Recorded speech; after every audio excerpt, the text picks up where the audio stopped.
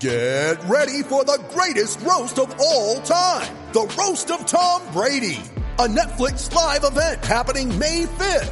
Hosted by Kevin Hart, the 7-time world champion gets his cleats held to the fire by famous friends and frenemies on an unforgettable night where everything is fair game.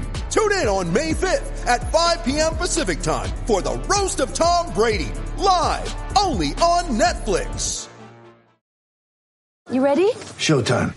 On May 3rd, summer starts with The Fall Guy. Let's do it later. Let's drink a spicy margarita. Make some bad decisions. Yes!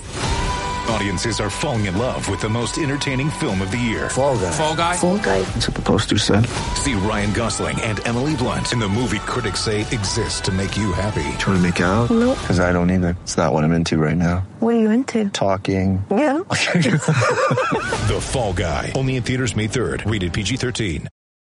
Want to go, pretty boy?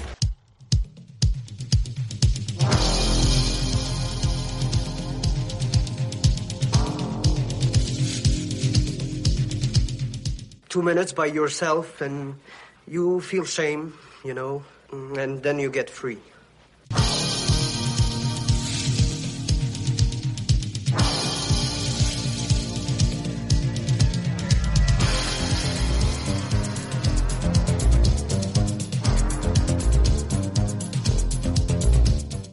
Only thing better than a glass of beer is tea with Miss McGill.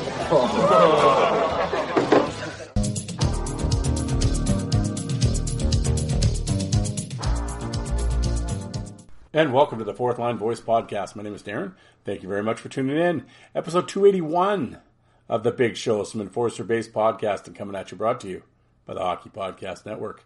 How's everybody doing out there? The Wild Sunday. I was going to say Super Bowl Sunday, but it's not. That's next Sunday. So, no big game today. You're stuck with me. Well, it's not just me. I have a guest today, folks. Yes, Francois Morissette has joined me from Quebec, and we are going to talk about all things LNAH and the AAA Senior League. Seldom talked about, and Francois is going to give us a crash course in that, and the Brashear incident that everyone's talking about. He was right in the middle of all of that. He'll be our Quebec Fourth Line Voice correspondent. Actually, it was pretty good. Last night, of course, Derek Parker and Curtis Swanson were flown in and dressed for the Laval team, and shenanigans ensued. And in both nights on Thursday and Friday. And Francois was at both games and was putting up video and keeping everyone abreast of the situation. And, Derek Parker, did he truck Patrick Bortolo? So, check that out. Good to see Swanson back at her, even though he got cut in a fight with Hamel. He was back the next night, not slowing down. You need a bat to slow him down. But he was there, tremendous. Great to see Swanson back in Laval, back in the old stomping grounds. So it was Francois was a great guest. I recorded with him the other day, and we had a lot of fun, and actually talked a long time. I think 2 hours or something. So I am going to keep this very brief because folks didn't tune in to hear me. Well, first off, as I said, a member of the Hockey Podcast Network. 50 shows in the network. All the NHL teams are represented. Whatever team you're a fan of, there's a show for you. Of course, we got Alec over at the Five for Fighting podcast. Check his show out. Tremendous back catalog. Segroy, Bray, Frank Bialois. A little slow with the new episodes. He's got a lot going on, but he'll get one out. But definitely give it a follow. Like I said, great back catalog. Of course, we've got Joe Lazito over at the Nordiques Knuckles podcast. Obviously, as it sounds. A Quebec Nordique centered podcast. He just released part 3 with Dave Marcinishin, a salty old blue liner. Big fan of Marcinishin, and Joe does a great job. And he just started this podcast up a few months back. He had Trevor Steenberg on, Ken McRae, Dave Marcinishin so far. My voice is wavering. Hold on here, folks. I don't get it. It's like I don't cough all day. As soon as I get behind the microphone and start talking, yeah, it's like my throat starts like closing up or something. But so pardon me. But yes, Joltin' Joe, and then a new cat on the scene, Jordan, 5 in a game. He is also a member of the Hockey Podcast Network, and he's been doing great work. Just starting out, had already had great guests, Liza, Ryan Hand, on and on. Yeah, he also has, I was going to say YouTube channel. Speaking of YouTube, of course, 5 in a game YouTube channel. A lot of fives. 5 for Fighting YouTube channel. And, some fourth line voice guy, you can check out his YouTube channel. But like I always say with all these YouTube channels and all these podcasts, the other YouTube channel is, of course, D Skunk. D, the letter D, Skunk. He uploads, see, my voice. What is my deal? God. Stop and start. Pardon me. He uploads SPHL fights, as well as he's had the channel for like over a decade. So it goes back to like the old IHL, UHL days and Quad City and all that stuff. And definitely check out his, go down that rabbit hole because he's got some awesome videos. But what I was going to say with the YouTube channels and on the podcasting platforms, I know I always say it, but I'm going to repeat it all the time. As listeners, that's all. As creators, that's all we ask from you. We're giving you free stuff here. If you could just do something for us. If you're on YouTube, hit the subscribe button. If you watch a video and you like it, hit the little thumbs up. YouTube loves that shit. Believe me, I'm serious. I'm not just being jokes here. YouTube loves that shit, and it's like an interactive thing. It helps with the analytics. So as creators, we ask if you could help us out with that. If you go to a YouTube channel.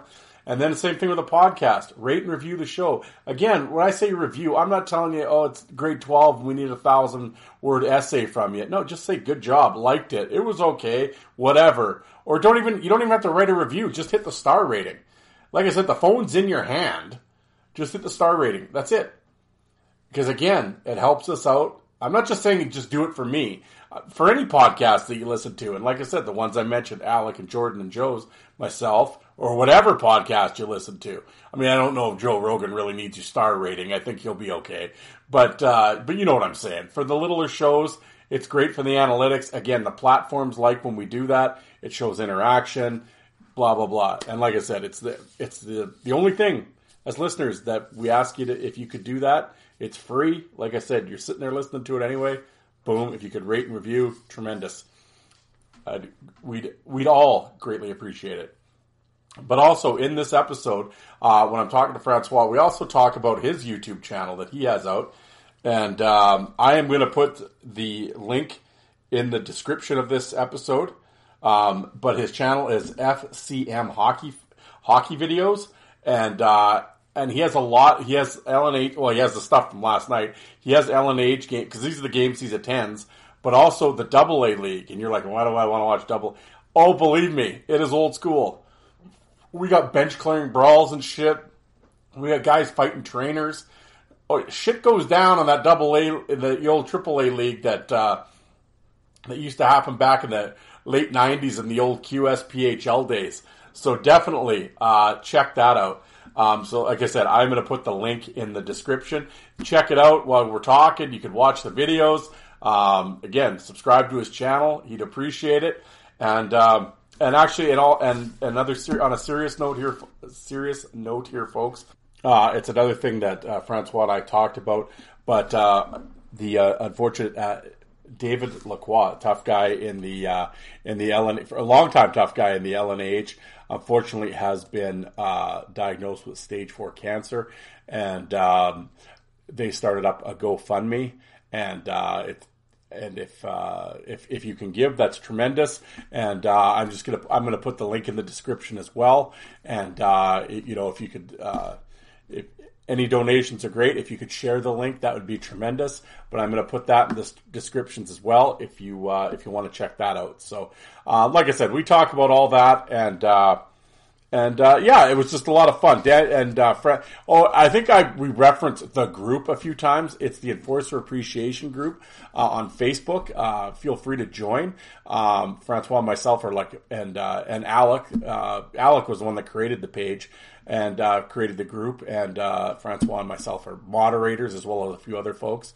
And he does a lot of great work in the group. Is always uploading videos and stuff. So when we talk about the group, that's what we're talking about. So it's not some exclusive club. You can come join. It's cool. I mean, a lot of cool members, a lot of great discussions. Any long-time listener, you're probably all members of it anyway. But when I'm talking about, I was on the Facebook group, that's what group I'm talking about. That and the Hockey Fights and Brawls. Those are the two Facebook groups that I'm a part of. William Chipaway was former guest from Winnipeg. I had William back on the show. The Hockey Fights and Brawls, he was the one that got me going on that group, and then the Enforcer group with it, which is Alex's. If you guys are on, I think everyone in the world's on Facebook, are they not? Join the groups. It's cool. A lot of great discussion, a lot of cool pictures, vids, and videos are shared, and it's a good time. For the most part. I mean, I yell and holler at people sometimes for idiots, but they don't. If you're an idiot, you're not going to last too long in the group. We'll just boot you. So, we try to keep it. There's nothing wrong with debates and some back and forth, but the trolls and the goofs, they don't last long. But definitely check out the group. I think you'll dig it. But let's get into this. Got a couple interviews lined up for next week, or for this week coming up. I guess it's Sunday that you're listening to this. The week coming up, hopefully, it works out, and I think they'll be fun. And the Mount Rushmore, I have not forgot. If you have still want to participate, send me an email, hockeyfights@hotmail.com. Send me your Mount Rushmore. And it's just as it sounds. Of what you're gonna? I should clarify. I'm doing all the NHL teams Mount Rushmore. So, but please do not use the same guy twice. I.e. Probert in Detroit and Chicago, McSorley in Edmonton and LA, one or the other, please. And so it's basically the four who you think are the four toughest guys in each team's history.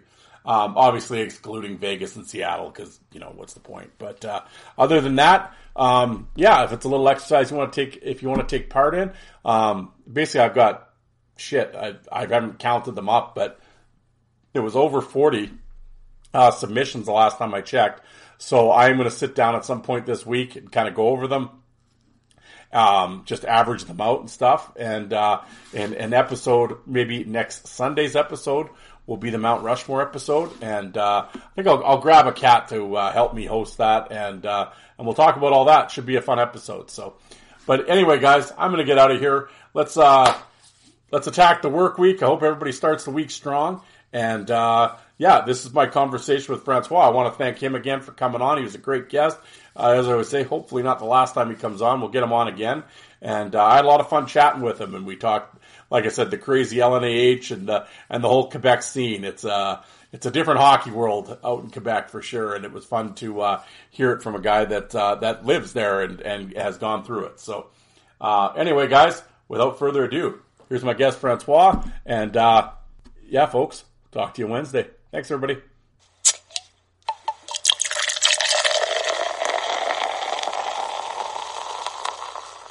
All right. Here on the Fourth Line Voice, I have a special guest out in Quebec, Francois. Francois, how you doing tonight? I'm doing good. What about you, Darren? I'm doing very well. Thank you very much for coming on the show. We're gonna talk a little crazy in the LNAH tonight. If you're fired up for that. Yeah, that's what I'm here for. Yes, I'm tapping your knowledge of the Quebec scene, and I know a lot of listeners of the show. They know my fondness for the LNAH. Especially in the mid 2000s, and I've had guys from the league on the show and stuff like that. And it's one of those leagues that's sort of It's certainly different, and I mean, as far as fight fans go, there's always been this this carnival craziness to the Quebec League, and we're going to get into that tonight. But first of all, where exactly did you grow up in Quebec, and when did you sort of start becoming a fan of the Quebec LNAH League? Yeah, so I grew up in a small town named Bramptonville. So this is about 10 minutes north of Sherbrooke. And this is also the hometown of NHLer Stefan Robida and his younger brother, Simon Robida, who is a well-known LNAH guy, at least in Sherbrooke. Yeah.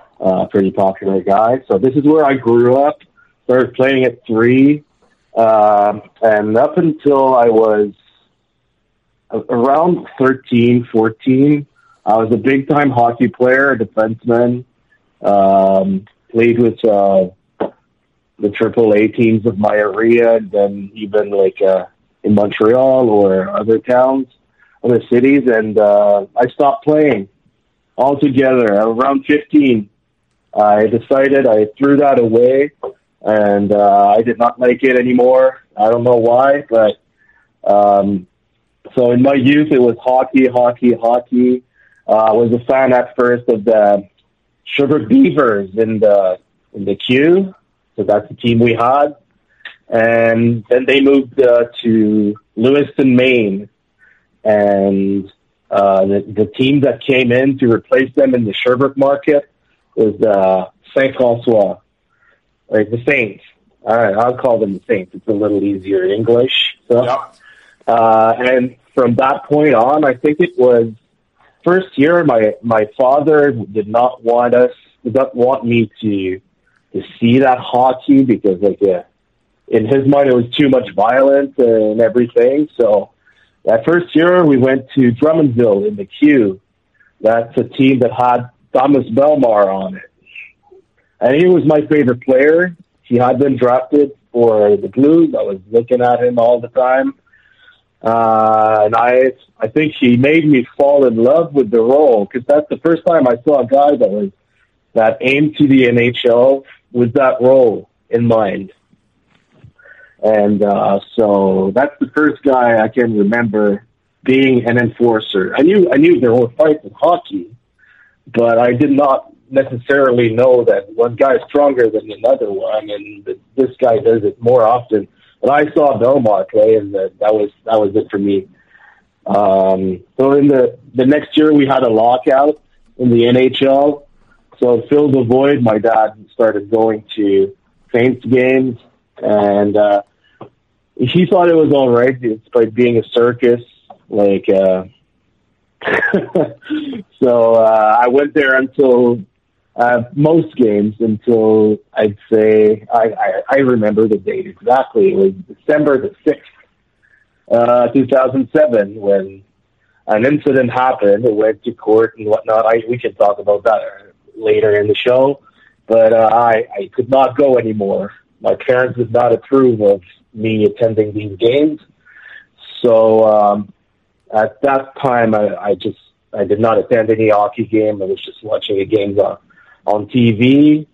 And from 2007-8 up until, I'd say 2017, 2018, I did not watch anything. I've only watched NHL and a little bit of Q, but nothing to get me excited too much. And in 2017-18, my brother-in-law, he's actually my brother-in-law, but my sister started dating a player in the AAA league who became a coach. He was assistant coach with Simon Robida. That was the team in Windsor PQ. And I restarted attending their games with free tickets. They convinced me. And it was a love affair ever since with me. So I've attended all games.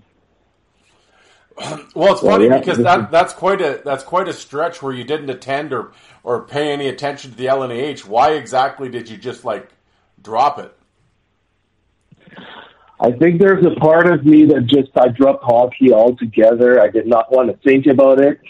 And also when I was watching games, when we were in 2010,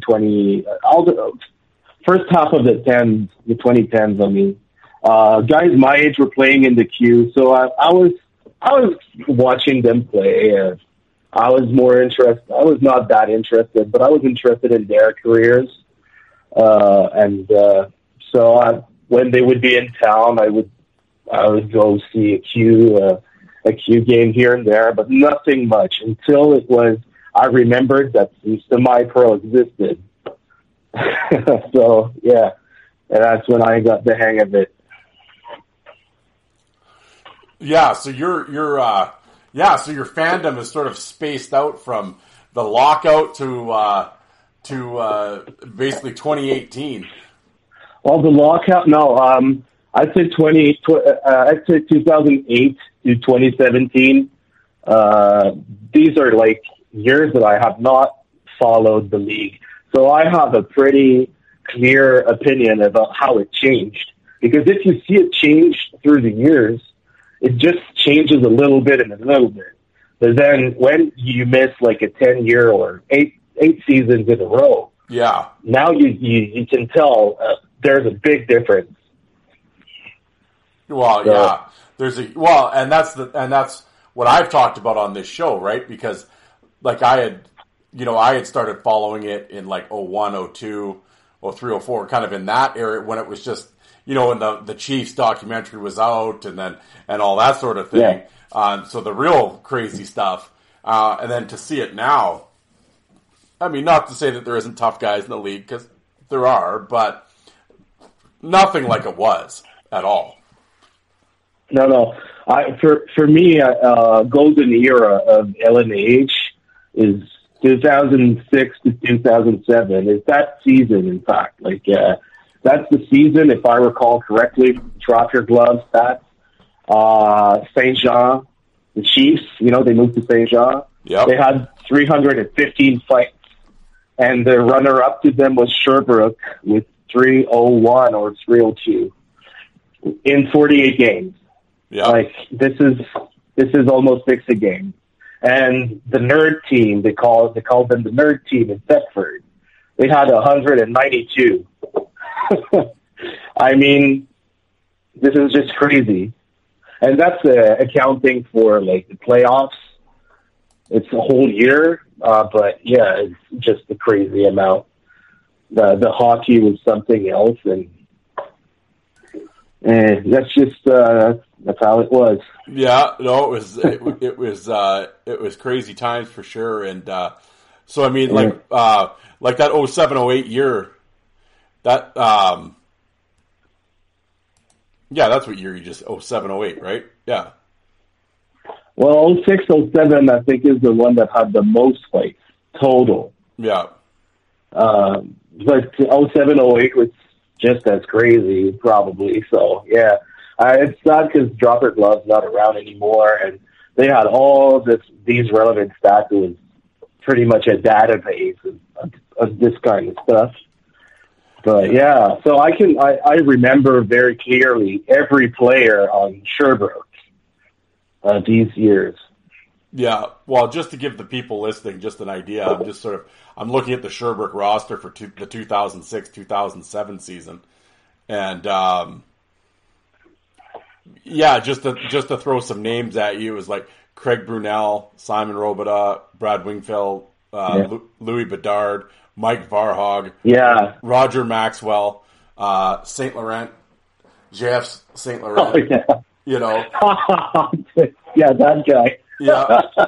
93 minutes and 11 games. There you go. Yeah. Those are stats you still see in AAA, though. So this is where we'll get at eventually. Oh, yeah. Because I definitely want to discuss the because there's so many different leagues in Quebec, and yes, we'll definitely get into that. But what just to kind of go over, like, just with the roster that I was talking about, what are your memories of Winger and Bedard and Varhog and those guys? What I can tell is that my favorite player was Bedard.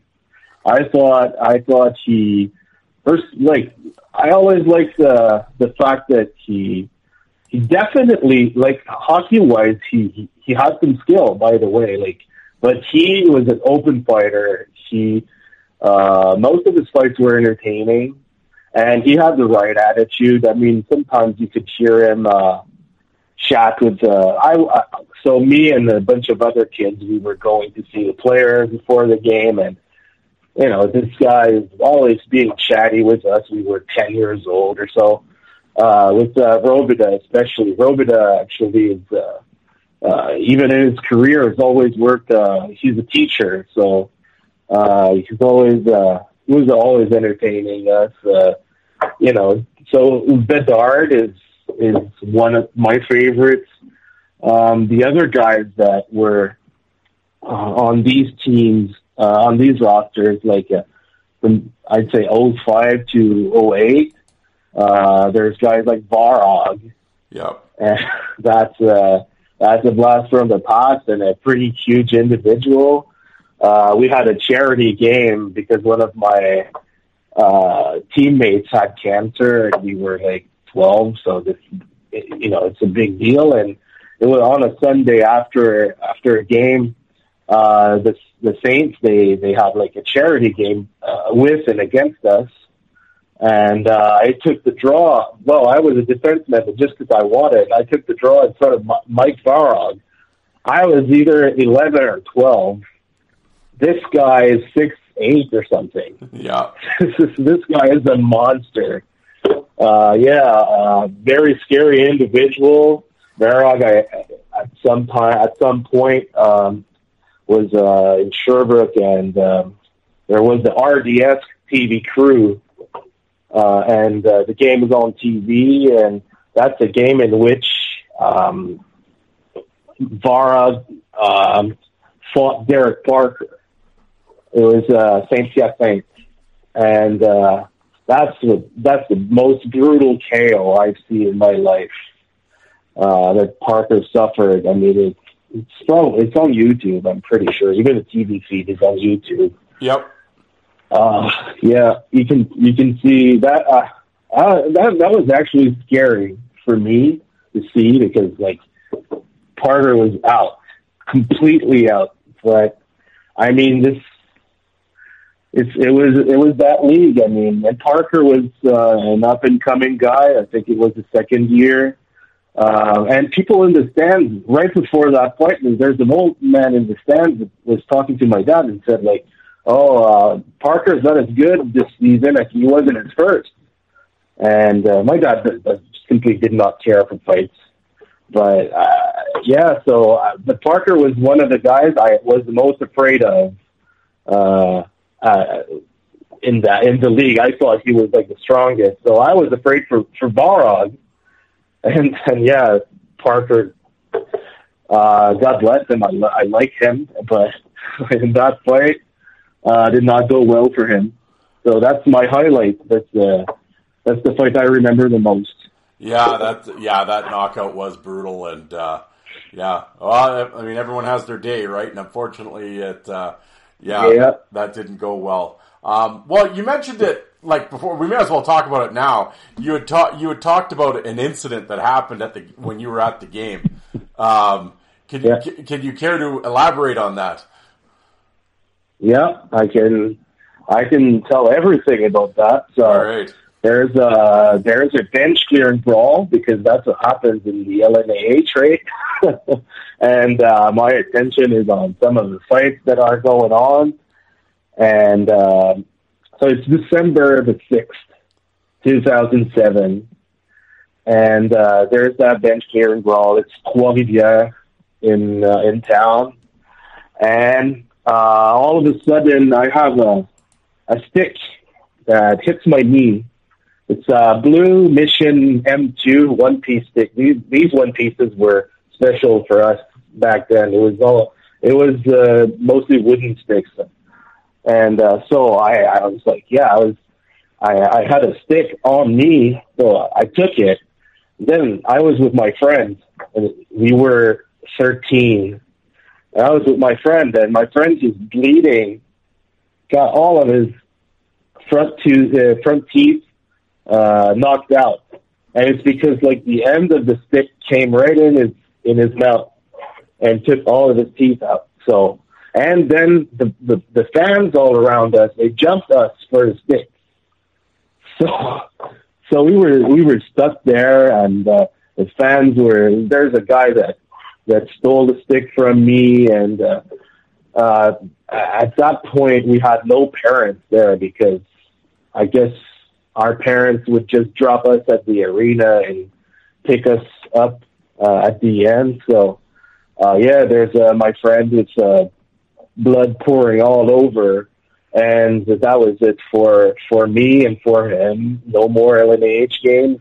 The local newscast got a hold of it, and turns out that the stick had been thrown by Eric Haley. So that's the coach in Trois-Rivières, and he pleaded non-guilty, but two years after, it turns out that he was declared guilty, and I don't know if he had any type of consequence, but that was it for me in LNAH rink, at least according to my parents.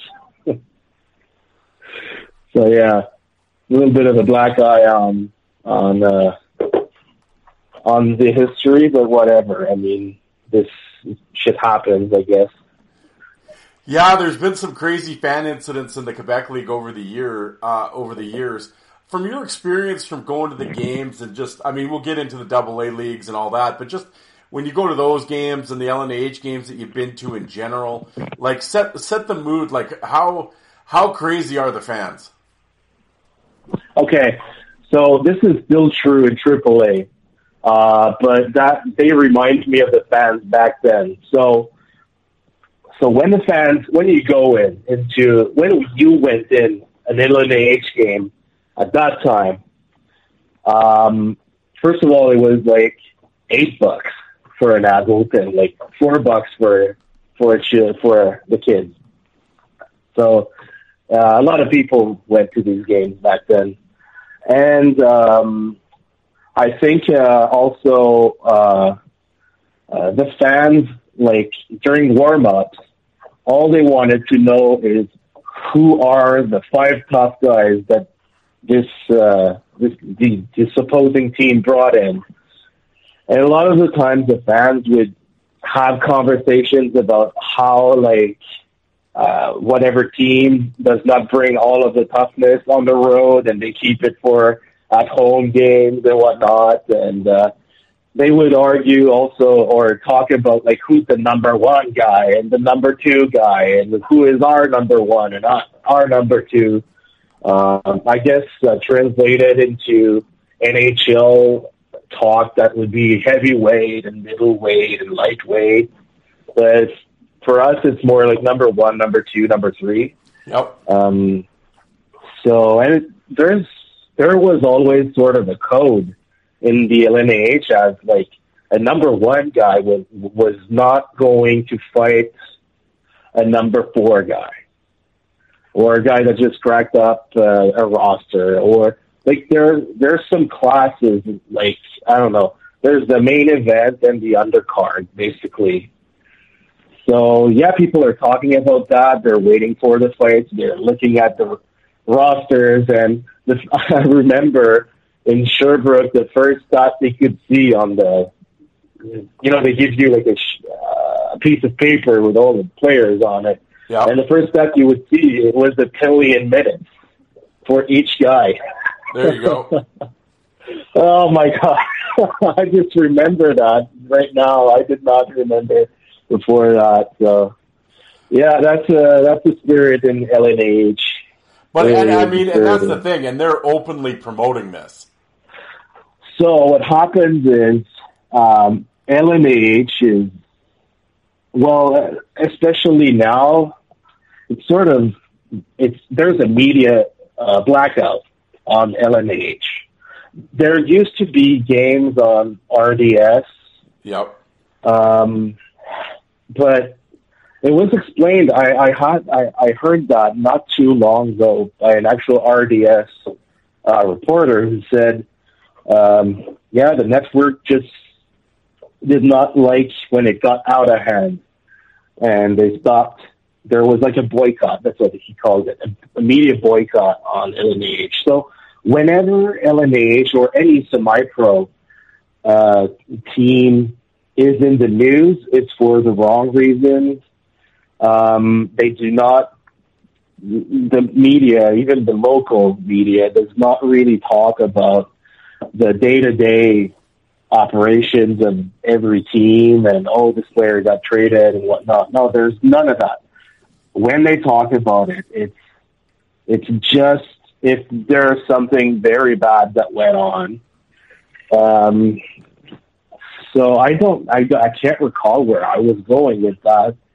But if you can remind me your question, I guess my connect the dot. Well, one of my questions would be like, so you're in Sherbrooke, your local news, you're watching the Sherbrooke local news, and we're watching the weather, and now it's time for Sherbrooke Sports and your local cable company. They're not showing LNAH highlights of the night? No, and if they do, it's because it went bad. There's actually on YouTube, there's a CBC special or whatever about the Saints. It's the Toronto guy that just talks down on us, even mocks like whatever, man, the food, the accent of the people, and oh my God, this is so bad, it's condescending. So if they talk about it, it's in that way. So they better not talk about it. Also, where I was going with that is the teams, when they have to publicly speak about something that happened, they have to condemn. They always do that. They do condemn, like, the violence in hockey, and we're trying to get things under control. But those lines they throw. But every weekend, when a team gets a hold of a tough guy, let's say to sign him, they put up like on whatever social media, or even back in the days, there were like websites, old school websites. The teams would like say, okay, they would have like photoshops with whatever tough guy on it, and this guy would be photoshopped fighting the other guy from the other team. And they do promote it among themselves, but when they go public, they have to tame their their violence. Yeah. Well, I mean, that's always, it's kind of like they're talking out of both sides of their mouth, right? It's like, on one hand, they're trying to condemn it, and we're trying to be a feeder league or whatever, and then on the other hand, like you said, we were just talking before we got on air, like Parker and Swanson are playing tomorrow night in St. George, and you're going to it, and Laval's sitting there promoting that they're coming, right? So, sure, you can. Oh yeah, sure. This is the name of the game. I mean, they do still promote. They do still promote it that way. Because, I mean, the LNAH of today is the closest thing you will get in hockey to the LNAH of old. Well, yeah. So you have to make do with what you have. I mean, yeah. Well, and again, we'll go back to that, because if we're talking like actual leagues like that have former NHLers and whatnot, of course, the LNAH of today is the closest thing you will get to the LNAH of old. But if we're talking all leagues of all levels, Senior AAA is. So, yeah. Well, yeah. So let's get into that. For those out there that are listening, of course, the LNAH, I guess whatever you want to call it, that's the main league in Quebec, the LNAH. But underneath that is the AAA Senior League that you're referring to. What are the like? It's the LNAH, and then what is it? It's like LSQP or something. Like, what is it? The initials. The initials exactly are LHS AAAQ. So okay. This would translate Quebec AAA Senior Hockey League. basically. And this league used to be called LHSAM. And before that, it was so basically it's the feeder league into LMAH, right? Yeah. Before that, I cannot tell right now what was the name of it, but it always existed, and it always fed into LMAH. So the AAA is where there still is craziness around. This is even more boycotted, like if we're talking about the media and whatnot. Like there's except for cell phones, nobody actually films these games, or not that I know of. So this is what I have a YouTube channel that documents it, like not documents, but I film the fights mainly, and whenever I go to one of these games, and yeah, basically these are smaller towns also, and the people, I don't know how to explain that, but it's rowdier than actual LNAH. I would say it's close to what the LNAH used to be. So, you know, conversations before the game is always like, oh, who's the new guy, and who's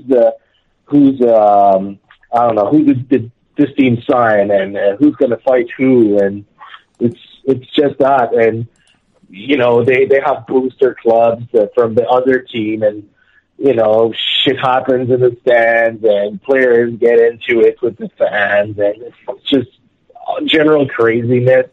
I think like they still manage to get like 4 fights a game.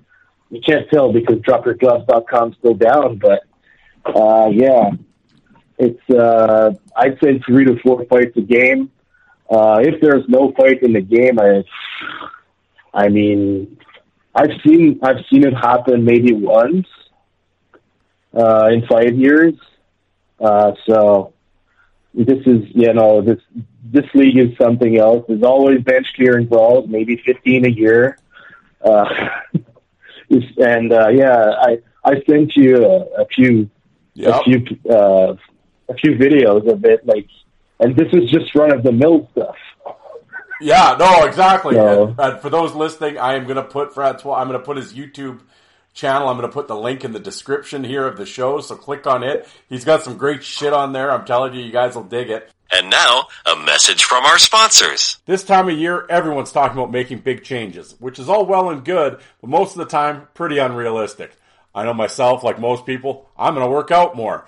But I've actually found that the smallest changes to your routine can make the biggest impact. In the same way, you don't have to break the bank to make big deal purchase. Even the smallest things can be part of a big change. And if it's something you use every day, like my Raycons, Raycon is a premium audio at the perfect price point. You can build great habits without breaking the bank. Yeah, just throw them in your ears, jump on the treadmill. Makes the workout go a lot quicker. You can listen to your favorite podcast, hashtag Enforcer-Based Podcasting. But whether you're looking for a pair of everyday earbuds, low latency gaming headphones, or a speaker with a battery that'll last all night at your next party, Raycon's got you covered. And yes, Raycon start at half the price of other premium audio brands. So you don't have to choose between products. You can get one of each, or a pair and a spare, and still pay less than you would with some of the other guys. If you have multiple pairs of everyday earbuds, throw one in the gym bag. Throw one at your desk at work. Even if you know you'll love your Raycons as much as I do, Raycon wants to make sure you feel great about your purchase. They offer a buy now, pay later options. Every purchase has an easy and free return guaranteed. Yeah, I've always found I've had numerous different earbuds over the years, and I always have trouble fitting my ear for some reason, but the Raycons actually really good fit. And the best part is they are actually, and I know firsthand, they're actually water and sweat resistant. Get ready to buy something small with big impact. Go to buyraycon.com/THPN today to get 15% off your Raycon order. That's buyraycon.com/THPN to score 15% off. buyraycon.com/THPN. And now back to your regularly scheduled program. In terms of this AA league, or the AAA league, pardon me, that you're talking about, Off the top of your head, do you know how many teams are in that league? Right now, it's 8. Used to be 9, and there used to be 7 too. This is a very unstable league. You know, some of these teams begin the year, but they don't end it. But it's always around 8 or 9. You have smaller teams smaller towns that used to have bigger LNH teams. Like Granby is the closest market to mine. It's the one I attend the most games of. Granby used to have a team in the LNH before. I don't know their name though. That was Lake Gates played there. Yes. So they do have like a history of hockey fights, and I recall they like their fighters out there, and they even had a night with George Larac because he had won the Memorial Cup with Granby in junior, the Q. So he was there, and people just love their enforcers out there. So yeah, and there's Granby, there's the Nakana, there's a team in Trois-Rivières now, which used to have an LNH team, and a few smaller towns that have their own team. So sometimes it's like 400 people in the arena, and the barn is packed. So it's small budget. They're running on small budgets. Yeah, I was going to say, when you go to the games in Granby, they're getting about 400 or 500 people. Granby draws the biggest. I'd say it's usually around 1,000. Yep. But this is the exception rather than the rule, because usually the rinks are small, and 400 people is back. I'd say most teams they draw. I'd say 400 to 700. Well, that's so not bad. LNH draws. They run on it. They pay their players, and they're tough guys, and it works. So why not? It's a good show. Still is a good show, and makes people get up often to see what's going on the ice. Now, do you know? Yeah. Do any of these teams, like when we talk about the feeder league to the LNH, are these kind of are they farm teams to the LNH? Like, does Granby feed Laval, or is it just whoever wants whoever? No, so it doesn't work like it's not like the NHL, AHL kind of thing or anything. No, it doesn't work like that. In AAA, it is mostly they're going to have locals playing for them. Yeah, mostly. Sometimes not, but most of the time they're trying to get local guys. And AAA, by the way, is usually this is where players go when they don't want to travel. When they don't want to travel in LNH, so. There's some decent players playing there, that's for sure. But I would say the level is definitely under LNH. But still, it's not a ridiculous level. They have guys, LNH banned their players from playing for the ECHL team in Trois-Rivières, and now they have AAA guys doing it. And it's not like the guys can't skate. It's just mostly local guys. And now there's rules that prevent LNH players from playing AAA. LNH is doing a bunch of stupid stuff. I say they're stupid. I'm not in the know of everything that's going on, but from an outsider's perspective, this seems like they're shooting themselves in the foot often. So, yeah, they have rules against AAA guys coming into play, playing LNH. And no, the teams are not like Laval can take any guy they want in the Quebec Semi-Pro ecosystem, except they have not draft lists, but they have protected lists.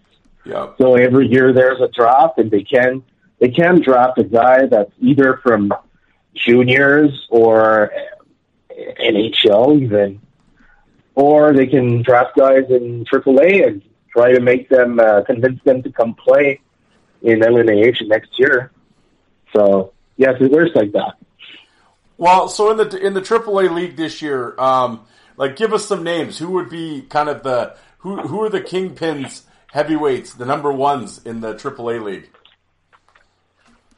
So a few guys that people may know from past LNAH times would be Sebastian Laferriere. Yep. A guy who also plays for Thetford this season. Right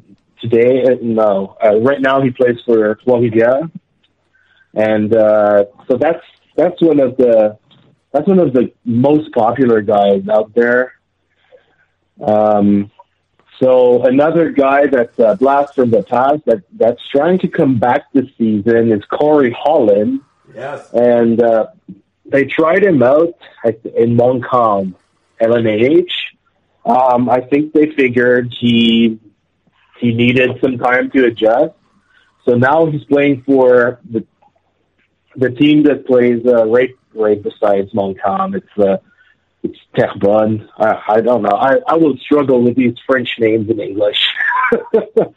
He plays for the team in Terrebonne. I don't think he played that much. Yeah, I'm just seeing right now, 50 PIMs in 2 games. Yeah. 2 games, 50 PIMs. Yeah, there's some crazy shit going on in this league. So this is one of the most known guys to your crowd, to our crowd, that's for sure. I would say though that the toughest guy in that league is a guy named Guillaume Veilleux. Not very well known guy because he did not go up AHL or ECHL and these leagues that much, but he's a long-time guy that played LNAH and did not really fight in the golden days. But for some reason, whenever I saw him fight in the last seasons, there were open fights, and the guy was very intimidating. He does not fight that often, though. But most of his fights are, the old rating system of drop your gloves. I would say he's got an average of 7 or something like that. Yeah. Very open fighter. Got brutally KO'd, though, a few years back by a guy named Julien Proulx. Julien Proulx made Flames pre-camp, I think, preseason camp. An absolute monster, but he stopped playing very quickly. I think he was 21, 22, and called it a career. So sadly, we're missing out on this guy in the LNAH right now, I think.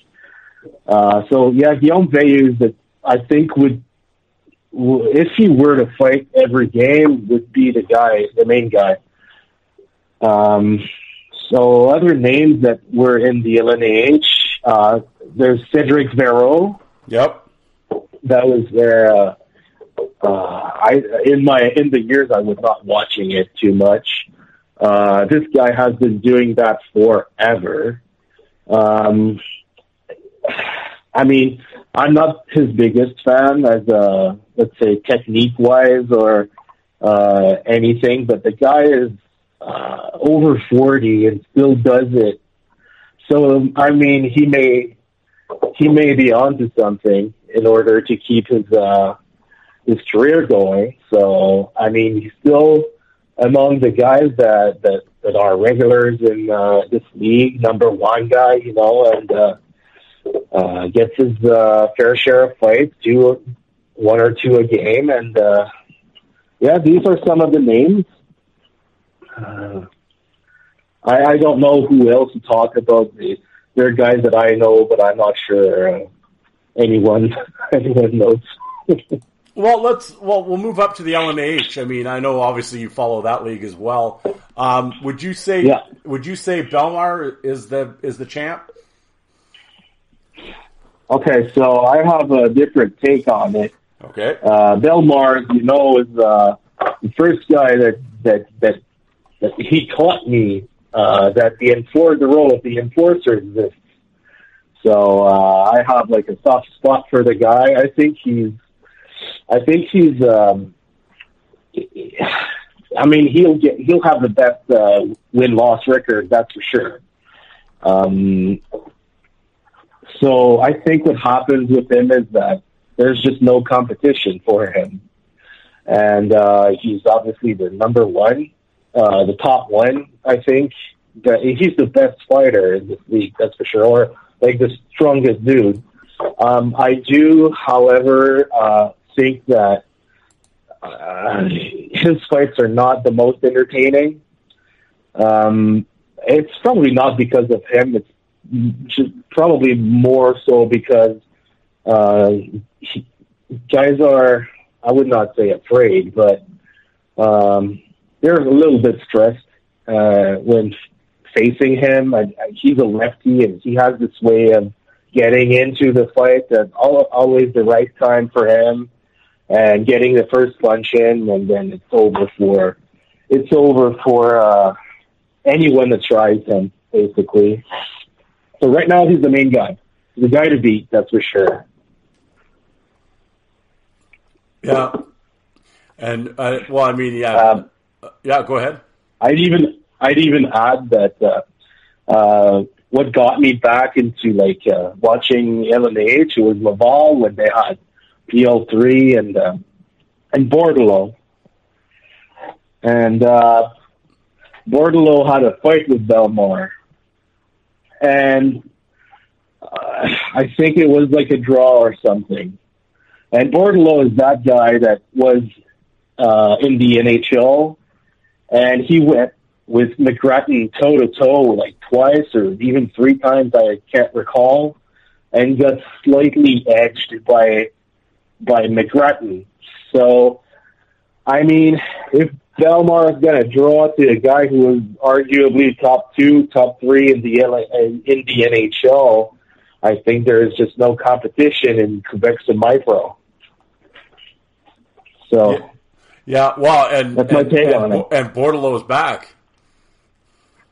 Yeah, Bordelot's back. So that's a controversy in itself right now, especially among the Laval fans, because Bordelot was playing for Laval, and he was fighting quite well too, and playing quite well, and he got some problems with the law, and we lost him for, I think it was in 2019, 2020. We lost him for the remainder of the season. And when he came back, he announced to everyone on Facebook that he can't fight anymore. The doctors won't let him. And so the fans were, I mean, it's his health and his head. So, I mean, personally, I did not think much of it, except that, okay, yeah, so what? I mean, there's other guys willing to do the job. And now that he got into it with the fans, or rather the fans got into it against him for that. And during the summer or recently, he got traded to Jonquière. And he's played, I think now it's two weekends, and he's got into 2 fights. Yeah. So the fans in Laval, I think this is Friday. Either Bordelot comes to Laval, actually dresses up and faces very rowdy fans, because Laval fans are the craziest by a country mile. Either he does not show up and the fans chant his name the whole game long. So I'll be there, that's for sure. I'm not saying I will be taunting him or anything, but there's a show coming up, so I'll be there. Well, like you said, the rumor of Derek Parker and Curtis Swanson being there. Yeah, I'd like to see Swanson and Bordeleau. That's the fight I want to see. I'd like to see that. I think I'd like to see Parker. Yeah, Parker, and I don't know. I think both Parker and Bordy have. I'm not too well versed in like let's say the artistry part of the fight, but I think Parker's style is just like he swings from like 2 miles, and then he throws everything in one punch, and then I'd like to see that against Bordeleau for some reason. I think they would make a great match. So I don't know. Yeah, it would be Swanson or Parker. So. Oh yeah, I mean, Swanson's definitely going to be fighting somebody. I mean, I guess they got Chris Cloutier as well. I don't know if Cloutier will fight. Yeah, he might fight. We'll see. But yeah. Especially Cloutier. He used to play for Laval with PL3 and Bordeleau. Yep. And ever since he was beloved by the Laval fans, Cloutier is a pest. That's his role mainly. But he went at it. That's what the Laval fans would call a number 3 guy or number 2 guy mostly. But he went at it. He had like more shifts than your regular enforcer. Like he'd get 2-3 shifts a period, and he would stir shit up. Make the game, add something that would make the game more interesting. Try to run a guy or, face wash a guy after the whistle, and then all the players get, there's a scrum, and that's his job, Cloutier. But he gets a fair share amount of fights. So we'll get into it for sure, and the fans will they will make like fun of him, and when he gets to the penalty box, the craziest fans are around it. They're throwing stuff, and oh my god, this is something else. Well, and the thing with Cloutier, of course, he's been there. He's been in the LNH for the very beginning, which is just insane. I mean, he's been in that league for almost 20 years, and I mean, he's the all-time penalty minute leader, and it's like. Yeah, he's had a hell of a career in the LNAH, that's for sure. Yeah, and you know what? Like, not the best win-loss record, but he did the job. He did what he was supposed to do. Made games interesting. By far, the most hated player on the opposing team all the time. So, hey, what's not to like? You say if you're hated, you're doing something right. Absolutely. Hey, what do you? Speaking of in Quebec, and a former NHL player, and I mean, he can put up the points, but he'll fight. What do you think of Danik Paquette? Danik Paquette is my actual favorite player on Laval. So Danik is he had even like AHL time. I think at some point with Hershey. Great, good player. If I'm going to talk hockey skills, I think what he lacked was skating speed, but otherwise this guy is everything you would want. This guy fights, he hits, and he's got a fair share of suspension this season, trying to run guys all the time. And he's actually quite the warrior, because if a team, like the team he plays for, cannot line up like 2 enforcers, this guy's playing first line minutes, by the way. He's more than a point per game. Yeah. He'll take over the enforcing duty, or it's at this point, is it even enforcing when it's like we're waiting, the fans are just waiting for that. Like it's I think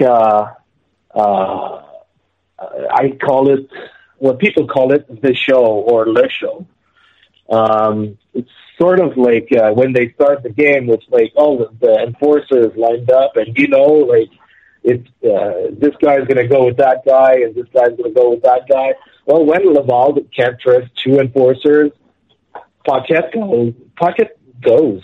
That's it. He's everything you would want. Yes. Yeah. So he's not there to fight, but will do it if necessary or if the game needs a spark. That's my favorite type of guy.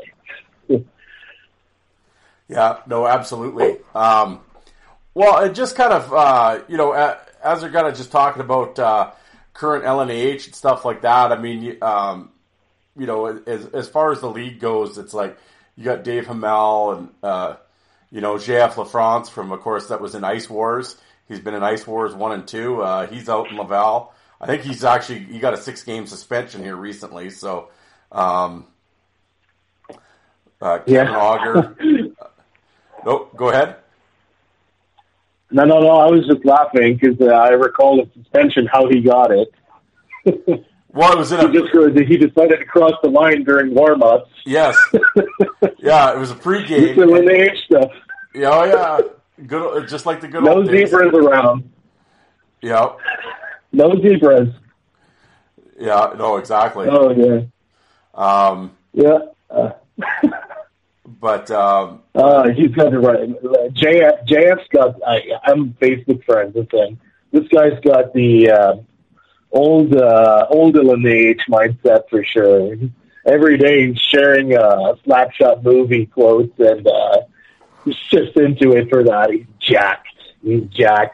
Yeah. And this guy actually is from I would call it like the first batch of AAA guys that got into LNAH this season. They graduated. So because for a long time, I think LNAH teams, they relied on whatever guy they had, and they were just holding on to this guy. Like Sorel had Lacquer, David Lacroix, for years now. And they were just like, okay, we don't need to develop new guys. We have him. He's going to be here forever. Well, it turns out no. And by the way, this is very sad news, but Lacquer is sick right now, so he's not coming back. But this season has seen a bunch of AAA guys come into LNAH. It's just sad that you can tell that they were not developed as much as they used to be back in the days. I think some of these guys do struggle a little bit to be on like Hamel's level or Dalmar's level for sure. But they go at it. That's the most important part of it. Like they'll get better. You can't judge them too negatively if it's their first year in that league fighting guys that strong. People are harsh against them sometimes. But I support them all the way. AAA guys coming into the league, they're thrown into a number one role facing Dalmar. Let's not get too tough on them. Like they know what they have to do. So LaFrance is one of these guys that went from AAA to LNAH this season full time. There's Moraine in RDL. I don't know if you're familiar with Zulu or something. Yeah, so there's that guy too. There's Thibault in St. George that went AAA to LNAH this season. So these guys are bound to replace the old guard, basically. So well, and that's the thing. They're still fighting in the tank. Oh yeah, well, and then for people listening that are just like, oh, why don't they go get Brett Gallant from the American League, or, you know, unfortunately, this is where the LNAH, in my opinion, fucked up. I don't know why they're doing this. I asked this question at Ice Wars to Danny Cote and JF LaFrance and Simon and everybody from Quebec that was at Ice Wars. I asked them, and they didn't, you know, they were just rolling their eyes too. I don't know when. It was a few years ago they put the rule in. The only way you can now play in the LNAH is either to be born in Quebec or to have played Quebec Junior League. That's it. Okay. Yeah. Well, I have seen the actual rule. I had it sent to me by email, and it's a little bit more lenient than that. But it's also very limiting. So you have to be born in Quebec or having played previously in the LNAH. Yes. Or you have to have played in the Q or in the league under the Q. So I think it's AAA Junior.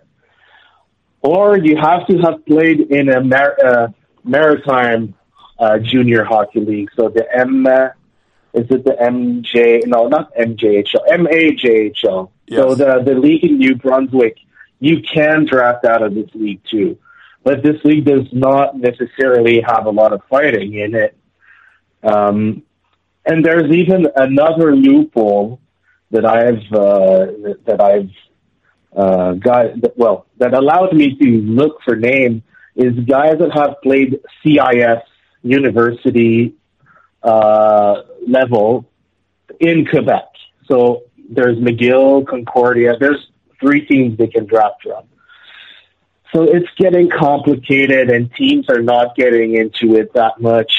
But there's a fair share. I did at some point make a list of all guys, ECHL, SPHL, even AHL, that would be allowed to play in the LNAH. And by the way, the Gallant brothers, they played in the Q. They are absolutely eligible. Oh, yes. I just think at that point in their career, they just, I guess they just think they should stick in the AHL, and that's all right for them. I mean, it's a good career, so they're having fine careers. I think at this point, the LNAH probably couldn't afford them. Yeah, okay, so this is another thing. After some teams got in trouble with the law, I think it's in 2008, I'd say. Yeah, I mean, the way teams pay their players and it's got a little bit more complicated to hand out a lot of money for these players. So, yeah. Well, yeah, and the trouble that you're talking about, of course, is off the book payments and not paying tax and that type of thing, and paying players in cash, or half their contract is on cash and half of it's on the books. And there was some funny shit going on in the LNAH. We'll put it that way. But back then in 04, 05, 06, and like the glory years, as we were talking about earlier, the money was free flowing back then, boy, and outside of the NHL, it was probably where you made the most money. So, yeah. I had a coach, a minor hockey coach. He was playing for the Saints. He had that as a career. I mean, a scorer, not an enforcer, but like it was enough money. So the teams were rich back then. Nowadays, the budgets are tightly held. Yeah, and I mean, and that's the thing too. I mean, and that's how you could attract all the names that you could back in the day with the money. But I was gonna say, when back then, and there's always been like, pardon me, the Hells Angels were involved, or the mob, the Quebec mob was involved, and all that stuff. When you would go to games, was there sort of a kind of a seedy, dark kind of what was the crowd like? Could you sense that there was some trouble there, or was it pretty good? I mean, usually pretty good. If there was trouble, it was with players and fans. I mean, it was more. It's not the same crowd as it was when it was a QMJHL team. That's for sure. But I did not see. So you were talking about the biker gang. Personally, I have not seen them. Maybe they were not wearing whatever they're supposed to wear. I don't know. But no, for me, it was just normal crowds. And but I am aware of some stories of even before the LNAH. I've been told a story about that must be QSPHL. It was the team in Windsor, PQ. So that's very close to where I'm from. They had a guy who was a well-known figure in the biker gang, and there was some of their money poured into that, and they were playing Saint-Hyacinthe, and Saint-Hyacinthe was a rival biker gang, and at that game there were cops and there were armed bikers in the stand. So that surfaced in the news and everything, but yeah, this is just wild shit. That's from the 90s, though. This is way before the LNAH. I was probably not even born. But I've seen the article about that. It's actually happened. Oh, yeah. Yeah, definitely. Well, one of the incidents that's been talked about, well, you're in the fight groups with me in the Enforcer Appreciation Group, and you know, we've seen the people talking about it, and he's a very polarizing figure. Of course, is Donald Brashear, and you know, had an excellent NHL career, contrary to some people's beliefs. And he did play in the LNAH back in the day in the lockout. He played with Quebec Radio X, and he has since played a bunch of years in the LNAH after he got out of the NHL. But he is actually playing, I guess, would it be AA senior hockey this year? Okay, yeah. So he's playing what we would call Senior A. Okay. So it doesn't make much sense, but how it works in Quebec semi-pro leagues is there's LNAH at top. There's AAA, that's the feeder league into LNAH. And those two leagues are Quebec-wide. And then there's multiple local senior leagues under AAA that are very local. So so this is a team in which the team Brashear plays for is the team First Nations of Wendake. That's near Quebec City, and so he plays for them. They're the Blackjacks, the Wendake Blackjacks. And it's Senior A, and they were playing a team. It's a small village in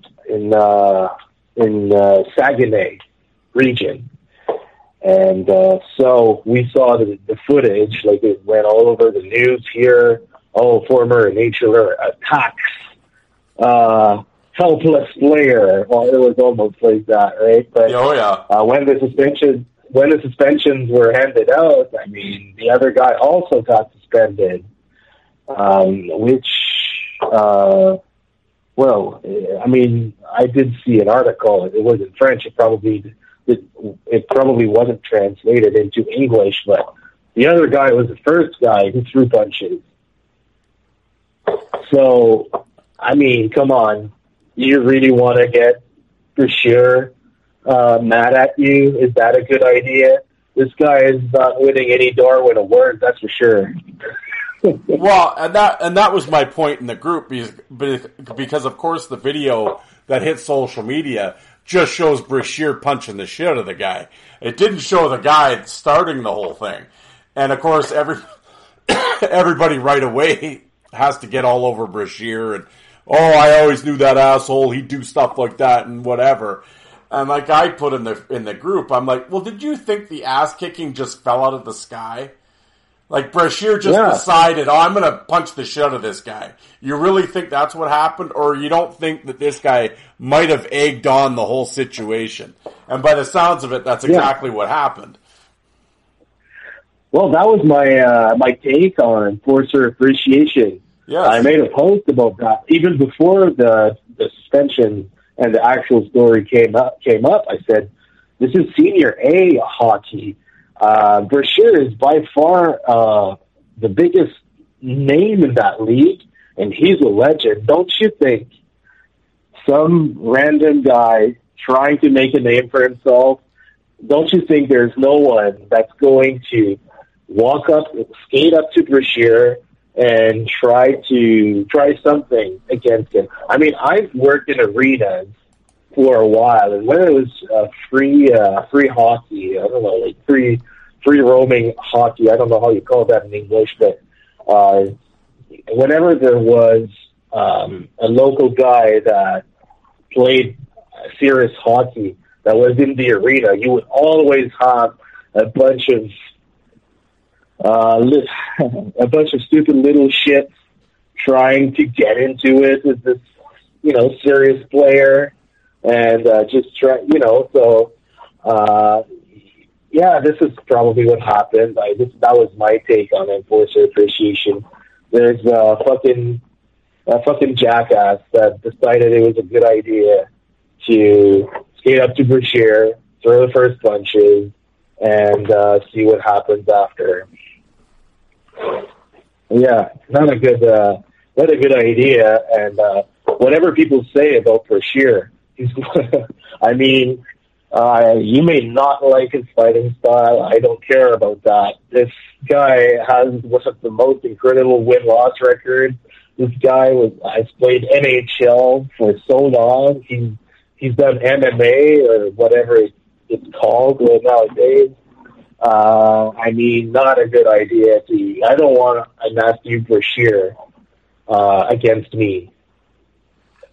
No, he's one. I've always said, I've said it on this show a million times, and the group and everything. I mean, you can say whatever you want about Brashear. You don't have to like him or whatever, but you got to give the devil his due. I mean, the guy was one of the best to ever do it, and he had almost 1,000 game NHL career, and so I don't know to sit there and say he sucked and he wasn't any good. Well, you sound like an idiot. I don't like Brashear. I'm not a fan of Donald Brashear's. I don't like Brashear, but I'm not going to sit here and say he sucked. You sound stupid. Like, no, he didn't suck, and he won way more than he lost.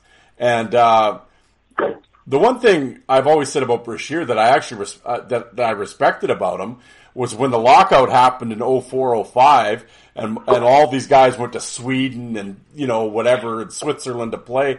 Brashear went to the LNAH. Like, I know, like that's the craziest thing ever. Like, you talk about skating in with a bullseye. Like, here's one of the NHL kingpins goes to the LNAH, and every guy and their dog is chomping at the bit to fight him because they want to make a name for themselves, and the league's stacked back then, like every team's 6-7 guys deep, and this guy's, 47 games, he has 50 points, he has 260 minutes, has 20 fights, and this is in a lockout year. I mean, I know Quebec Radio X paid him a ton of money, but I mean, still, to go down and do that is unbelievable.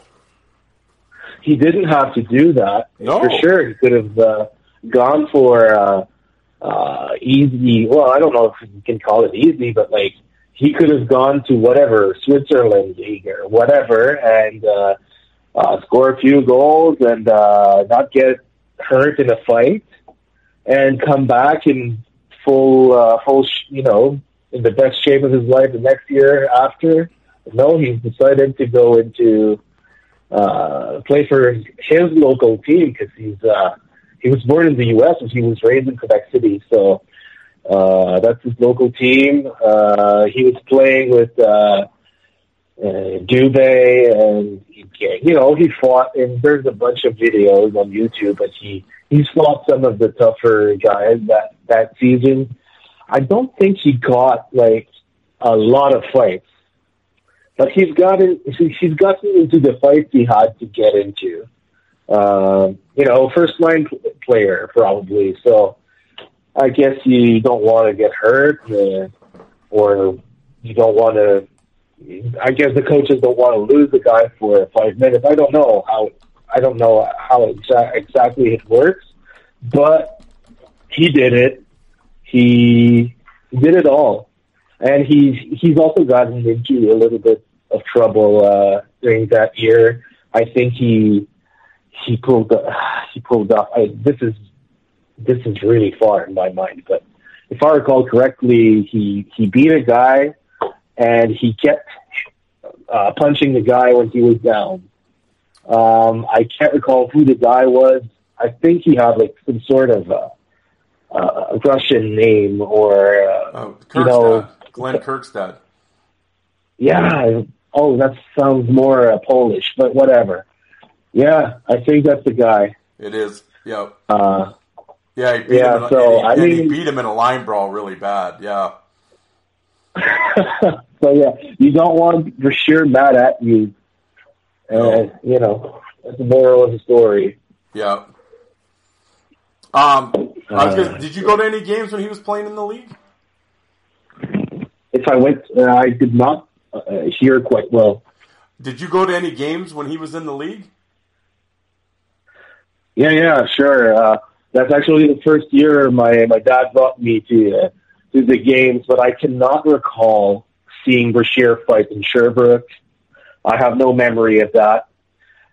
But I have clear memories of other guys on his team that season, especially that was my favorite on Quebec Radio X, was Jacques Dubé.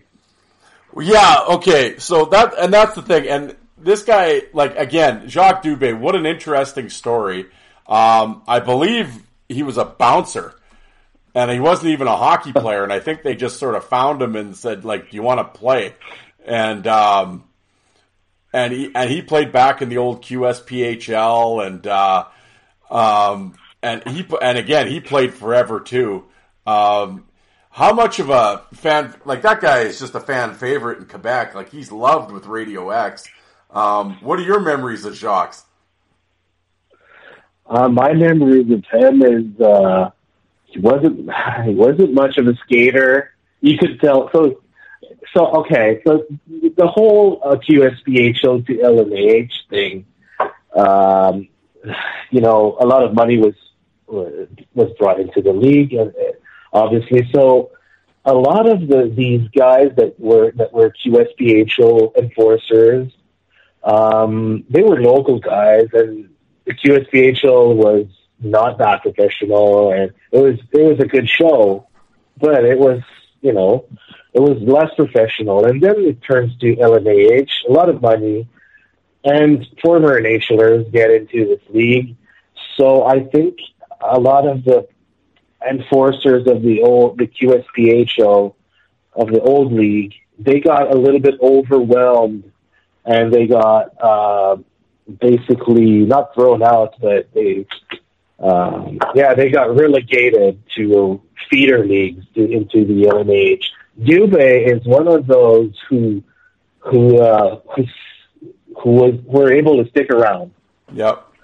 One of my favorites, I remember this guy. I mean, he'd get into a fight, and since he's not that good of a skater, he would just plant his skate, no defense, and just throw. Just as simple as that. He'd stay right, skates planted in the ice and throw.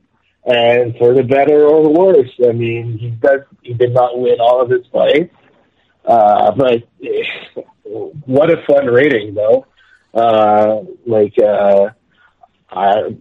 put up a fight of Dubé on YouTube.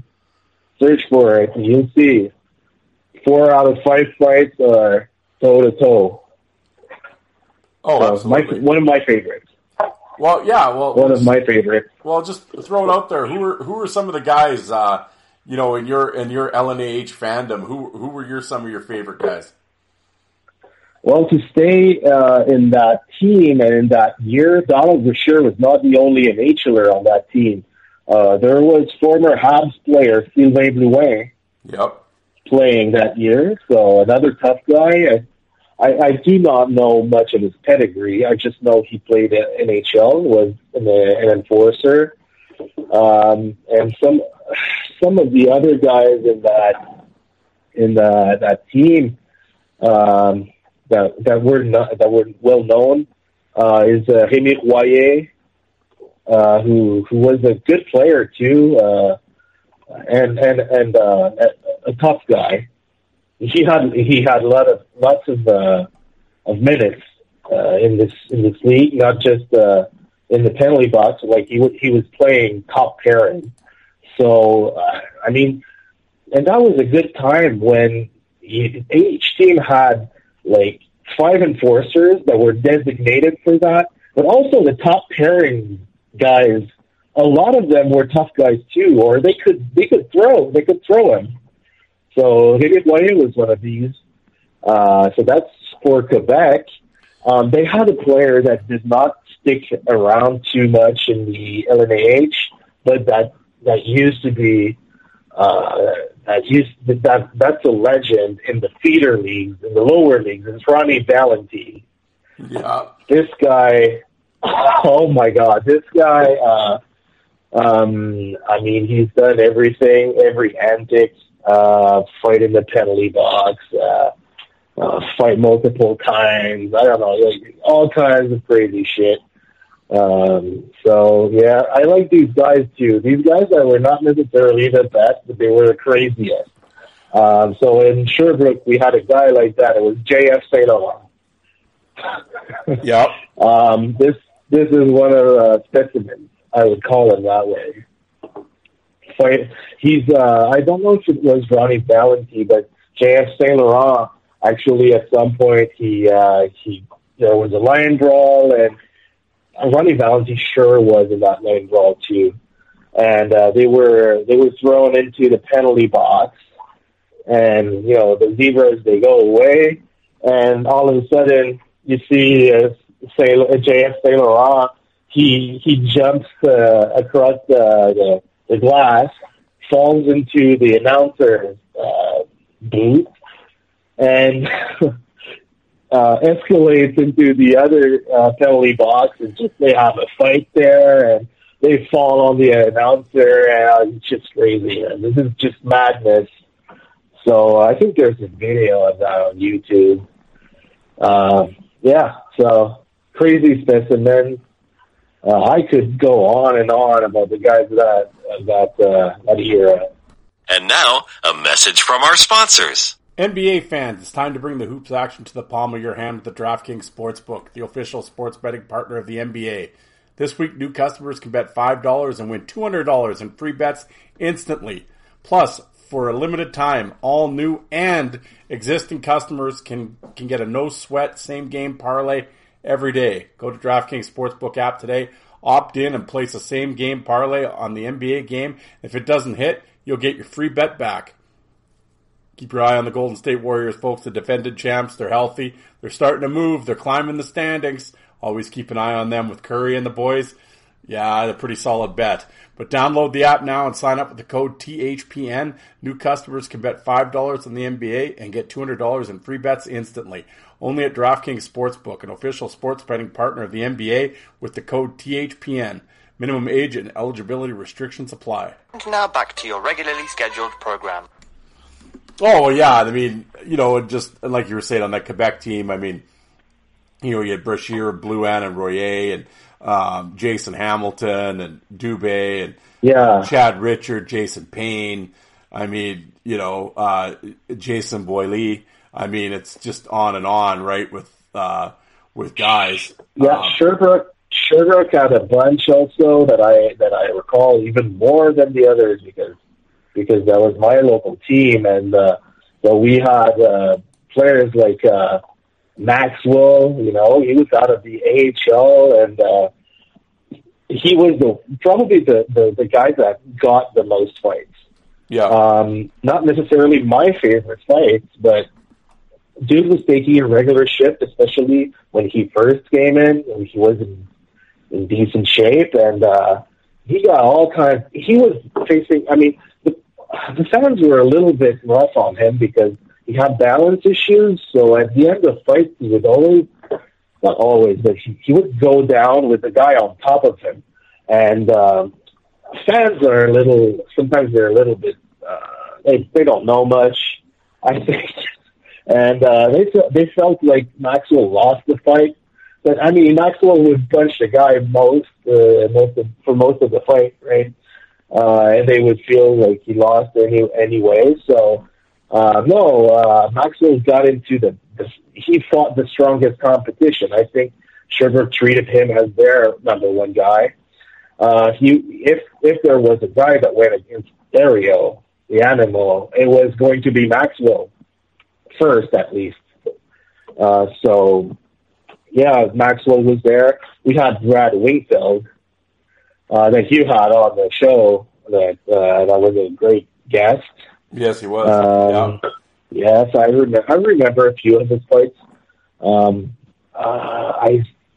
I have like a memory of him getting thrown out of the game with Yeah, he was in bare-chested. Yeah, that's the word I was looking for. So bare-chested, gets thrown out of the game. A bunch of guys like these, and Simon Robida actually from my hometown. So I have a relationship with him. He's a teacher, and he hired me for one of his classes.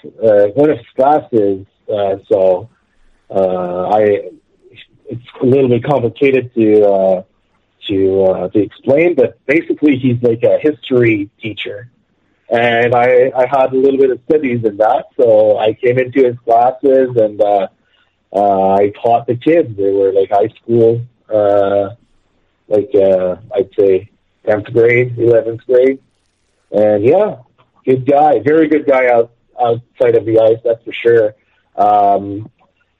One of the local guys from the QSBHL that was able to stick around. Yeah, so, and he did it. Yeah, he did it for a long time, and he definitely had his fair share of fights as well. One of the guys, of course, in the season that we're talking about, kind of that 04-05, that lockout Brashear year, but of course, you had Sasha Lakovic and Frank Bialowas came to Sherbrooke for a few games.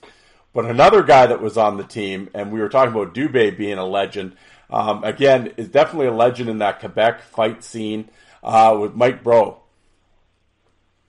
Mike Bro, oh yeah. Mike Bro, okay, so I haven't, I have not seen much of him, in person. Mike Bro is a legend, QSBHL all-time legend, for sure. And he had, I think it was early in the year, he played a little bit for Sherbrooke. I do recall the fans, because I was not that savvy in terms of, enforcers at that time, but I remember the fans, they were not that impressed. Sadly, I mean, I am not the one saying that they were. So I don't know what happened with him in Sherbrooke. But he did play. He did play, and his career ended with a brutal KO in the feeder league. That at that time was named LHSAM. So, and it was he got absolutely KO'd by Sam Levesque. Sam Levesque, who after that made a name for himself and went on to be, up till today, an enforcer in the Rivière du Loup for the 3L. So that's what I remember of Bro. I mean, I think he's got a season in which he had 500 penalty minutes. So I mean, yeah. Well, yeah, one of these. I was going to say he's one of these crazy guys. Yes, go ahead. No, I was just going to say with Mike Bro, friend of the show, Yuka, who puts together fight DVDs and stuff. One of the projects he has been working on forever has been a Mike Bro DVD set of all of his fights. Oh my God. And I know, and he said, even because he has the drop the glove stuff, he said there was 100+ fights that weren't even on drop your gloves that he knows about. Mm-hmm. And I want to say his total, the last time I talked to him about the project, is he had over 600 fights of Mike Bro on tape. That is crazy. Yeah, 600. Listen to that again as I said that right, people, folks. 600. And I believe it's actually the number was closer to 700. And he thinks he's missing about 60 still. So, yeah, you just, insane how long that guy did it for. Insane. Yeah. Yeah, there's a guy like that in the Laval environment, Danik Lassard. Yes. Who he claims, well, I think he's right. He claims he had 494 fights. Yep. And he adds that were registered, because there's more that whatever league he was simply did not register them. So he wanted to aim for 500 and then call it a career, but he got he was shot, and he was shot by a guy who was released early from jail, and he got into, I wouldn't call them politics, but like he definitely he went all over the media and was represented by his lawyer, Jamie Linos. Yep.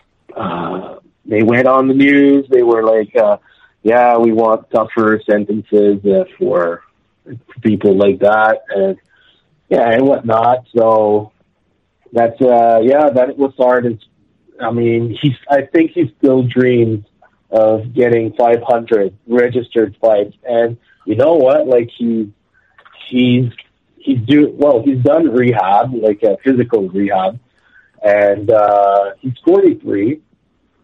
I see him often at Laval games, and he's doing well. I mean, like, he doesn't seem to have any hindrance. So if Corey Holland can try to come back at 46, 47, why not Lassard why not give a chance to Lassard for reaching 500? Laval, are you listening?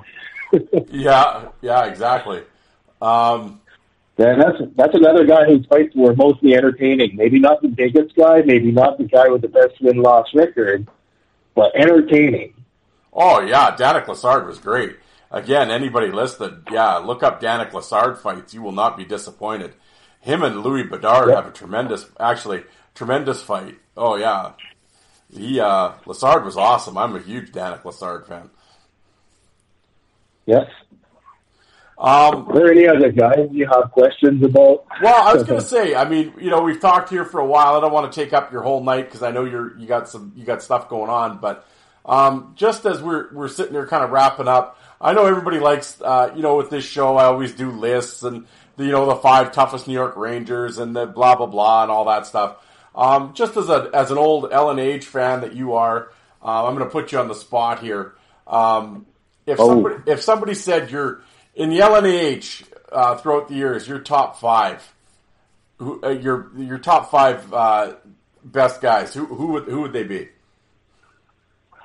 So you want to know like the ones I think would win the most fights, or my personal favorite guys? Well, not your favorites, but I mean just like if somebody said who are the 5, or like they always say the Mount Rushmore, the 4 best guys. Oh. Who's your LNAH Mount Rushmore? We'll put it that way. Who are the 4 faces of the LNAH Mount Rushmore? Okay, so I will have to. I will have to say Joel the Animal Therio. I'll do like all the other ones probably. So Joel the Animal Therio. Yeah. For the legend that he is, I mean, everyone knows him, not just LNAH people, but not just hockey people. Like Joel Therio is somebody that is kind of well known in the minds of people. So yeah, he's one of the most important guys to have laced him up in that league. I'll say another guy that's really well known is Steve the Bosse. Yeah. So I guess I'm going to name guys that are actually locals, because like maybe like the fans they like them even more for that. I don't know, but yeah, definitely Therio and Bosse are probably the most well-known LNAH enforcers outside of the LNAH ecosystem. Amongst the other players, I'd have to throw in John Mirasty. Yep. He hasn't been in LNAH for, I don't know how many actual games and seasons he spent in the LNAH, but I know that if you bring his name up into any LNAH-related conversation, people know exactly who he is, how he fights. They probably know exactly his height and his weight. Very well-known guy. When it was last year, I think it was last year, and Laval was taunting the fans like, "Oh, we found a number one guy," and yeah, and the fans were like, "Oh, this is Nasty. Nasty is back," and they were making memes and photoshops and that and whatnot. And turns out he was supposed to come, but I don't know if he just decided, but he was trying to get an acting career, is that correct, in some TV series, so he could not come. And it was Parker that came instead. Yeah, well, Mirasty, John Mirasty ended up filming, the TV show Shoresy. Yeah, so. Definitely a legend, especially among Sorel fans. They still have their jerseys of the old team that they had there. And it's mostly Mirasty jerseys. Yeah. Yeah, so. Well, for those another wondering, guy I will name. I just looked it up. Mirasty played 120 LNAH games. So that's the impact he's had on the league in 120 games. So yes, that's a very big impact. So my Mount Rushmore after that, I would put in Mike Varog, probably a homer pick for a guy that was in Sherbrooke. Definitely one of the most dangerous guys out there. Oh, yeah. Yeah, one of the biggest. And finally, I'll try to do something different here and go into like the more recent years. But one of my favorite guys in the recent years that I think has a great win-loss record and also a very, very entertaining fights is Gabby Rock. Yes. Yeah. Oh, Gabby is trying to recover right now of a car accident.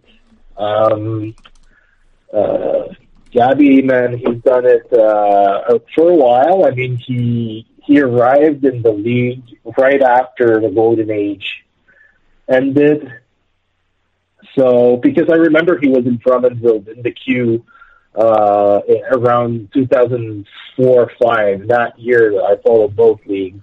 Yep. So So he's done it for a long time, but he's still in an age,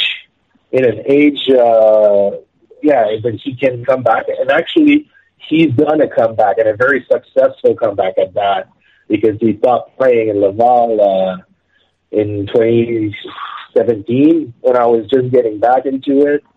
And he did not play for a few seasons, and he came back last year with Sorel. And among the first fights that he had, he took down Dave Hamel. And Hamel, he was holding the belt at that time. And they got into a slugfest. Hamel got the upper end in the beginning. Gabby scored a TKO win, in my opinion, in that fight. And he was back. He was back in action. He lost the fight to Bomar after, but he got broken fingers.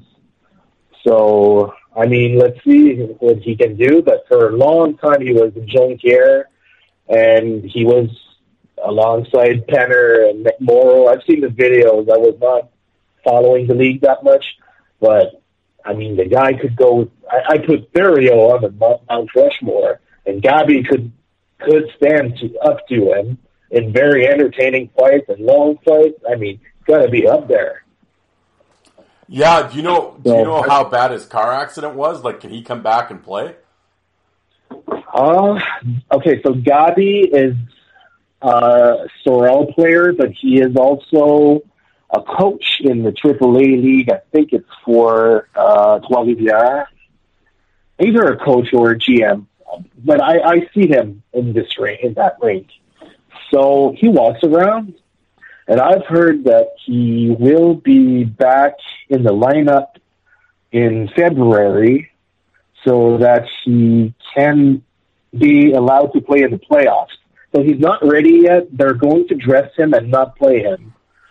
Because in the LNH, they have to have, in order to be eligible for the playoffs, they have to play, I think, 5 games before a certain date in February. So he's probably going to be back by the playoff time.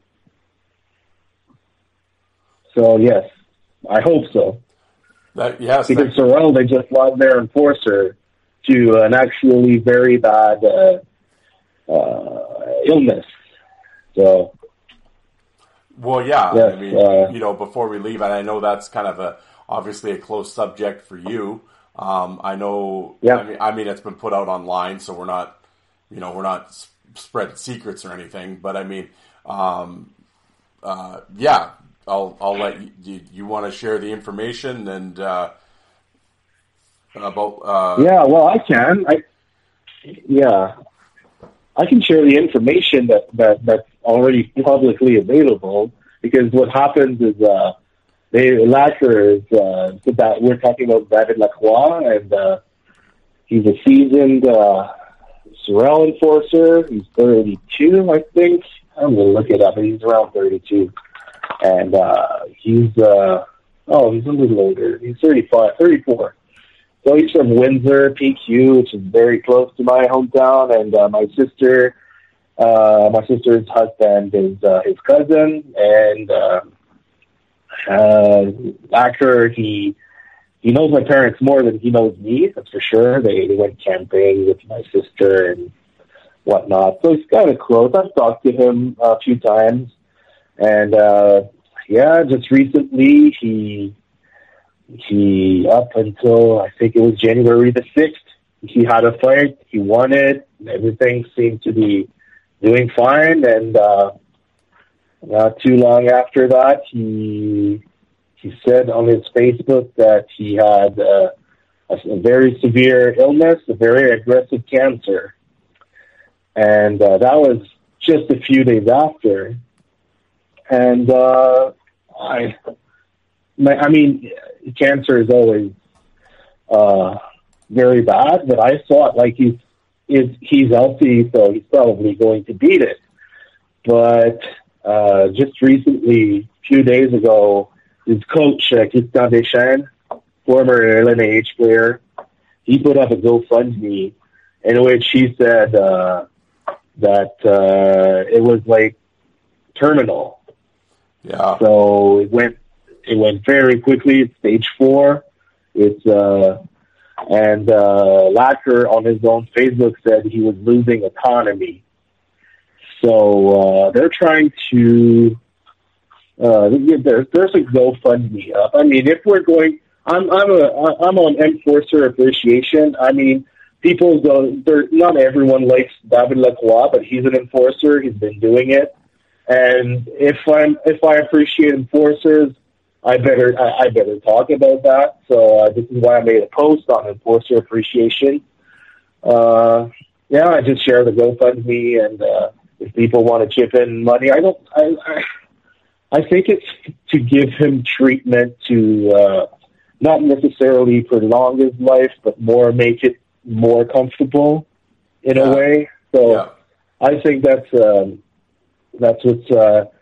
what's happening. If I click on it right now, they have almost 20,000, and teams are chipping in money like Louisville AAA AAA league chipped in $1,000. So I mean, it's a whole talk right now. I think this weekend all senior teams will talk about that and celebrate him. I hope so. Especially Sorel is probably going to be a big thing over there. So yeah. That's a sad note to end. Not the greatest kind of ending there. But I definitely wanted to shed some light on it and talk about it with David Lacroix. Unfortunately, with the terminal cancer, and again, I will put the link up to the GoFundMe in the description. And I mean, like you said, 35 years old, big, in shape, tough dude, and. And it's and cancer. It's just cancer sucks, man. He's done it the old way. David learned how to skate. He was 15, and he decided he was going to be an enforcer in semi-pro, and put his mind to it. And I remember, because he was always. I went to school with his cousin, and this guy also got into semi-pro, and we were talking. People were making fun, like, oh, he can't skate, and he's not good and everything. And when he first started playing for Sherbrooke, those were the years I would not go to the games, but I would hear what the other kids were saying. And I just assumed, okay, he's bad. And he went back into the Senior A and Senior AAA league, and a few years after came back into LNAH. And ever since he came back in 2014, he stayed there. He faced the top guys. Absolutely. No, so and why not appreciate that guy? Absolutely. Enforcer appreciation. Yeah, exactly. I mean, and for those, we've thrown it out. I'm sure people listening to this show, obviously, majority of people know what I'm talking about because I reference the Facebook group quite a bit. But those that don't know, when Francois and I are talking about the Enforcer Appreciation Group, it is a Facebook group, and that's how I obviously got in touch with Francois, and we talked, and we have to moderate the animals in the appreciation group, I mean, other than that, I mean, we sort of can't really leave on that note. But for those, I was telling you, this show is going to come out later. It'll already have happened by the time people are listening to this. But yes, Curtis Swanson just texted me back. He just got off the ice with Laval from practice, so he will be in the lineup tomorrow against St. George. So he is there, and That'll be look. I'm looking forward to seeing him. I know he kind of went right into the deep end there this year when he finally came back to the LNH and he had to fight Thomas Belmar twice. That's kind of that's a tough ask for anybody. And so But now that he's a little more warmed up and been skating, I'm looking forward to seeing what the Cowboy can do this weekend. Yes. But, and also Hamel and Parker, they have they have sort of a feud on each other's Facebooks. Yes. I don't know, especially because Parker speaks French too, so they get into it and they're sarcastic, and because Parker has the lapel thing going on, he says he holds the belt, and Hamel claims he holds the belt. So, I mean, yeah, they have a thing going on. I think I hope Swanson gets a fight tomorrow, but I do believe Parker will want it. So, and Parker, like, he makes, you can see his Facebook. He always says, "Oh, I'm coming for Dave Amell" and whatnot. Oh, yeah. Kind of funny, so. Yeah, he's quite the character. Certainly, I love Parker. Ever since he came back to Laval, he's been great for the fans.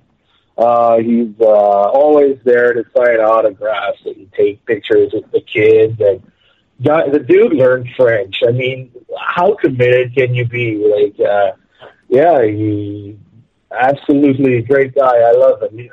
I thought of putting him up on my Mount Rushmore, but I did not because there was a toughest guy thing. So I think he would not win all of his fights, especially if I put Barog there. But he's one of my favorites for sure.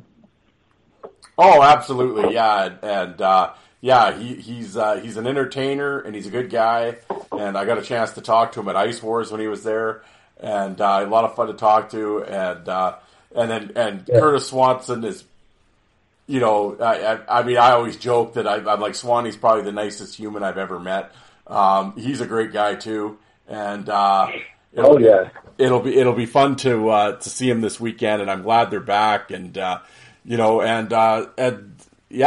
Swanson's he's getting ready for boxing. He's got some amateur boxing fights coming up, and he's been boxing all this time, and he's actually in better shape now at 38 than he was when he. Like he says, I'm in better shape at 38 than I was at 24 playing in Laval back in the day. So he's pumped up and ready to go and in good shape. So yeah, I'm looking forward to seeing that. But one name I was going to ask you about, and we're talking about before we go, we're Dubé and Bro and all these guys and legends sort of in the LNAH. One name that we didn't mention was Patrick Cote. Oh, yes. I know who he is, but I think I have missed him. I have missed the best part of his LNAH career. I didn't see him play games with Saint Jean. I just cannot recall anything crazy about him. I know he was jacked. I know he was. I know he's gotten into trouble. I've seen his fight like every other fight fan. I'm probably not the most well versed in Patrick Cote knowledge, but what I can remember from the Saint Jean Chiefs of that season is an up and coming Bosse. I think something that's the year also he was there. And yes, but Cote certainly could have been on my Mount Rushmore if I had clearer recognition of his time. Yes, he was not. I'm just looking it up right now. I mean, he didn't play QSPHL LNAH from 01 till 08, but some of these years, 4 games, 14 games, I do not believe he was in every game that I saw of the Chiefs. I remember the Chiefs with Swanson, though. Cote kept getting hurt that year, and he unfortunately didn't play a lot of games, but he kind of had a rivalry with Jason Hamilton that year. Yeah. Oh, yeah. Jason Hamilton. That's another name. I liked him when I was young. Jason Hamilton. I think he was a good hockey player too. Or maybe I'm mixing him up with Jason Rushton. Both these guys, I like them, but I think I'm mixing them up. I know one was a defenseman. I was looking at defensemen all the time. Yeah, Jason Hamilton. Jason Hamilton was the defenseman, and he was definitely kind of the tough guy, goon type. Rushton could play a little. Rushton was a tough guy too, but he could score too. Rushton was a talented guy. Yeah. I'll tell you what. The two guys were good players and tough fighters, and they did it often. I liked. They both played for Quebec Radio X. Yeah. So this is where I think I'm getting mixed up a little bit, but yeah, they're among the top guys of that era for sure. So I remember other names like Tyler Lawson and the guy in Sherbrooke that was one of my favorites. This guy was named Steve Reed. Yes. Yeah. Steve Reed. Oh my God. Steve Reed did not. I think it's because I don't know if he was facing like the top dogs at that time, but I remember thinking he was like the strongest guy. But I mean, I remember whenever he would have a shift, I would not look at anything else. I was just looking at Steve Reed, and that guy, when he was on the ice, was looking to take runs at guys. That was automatic.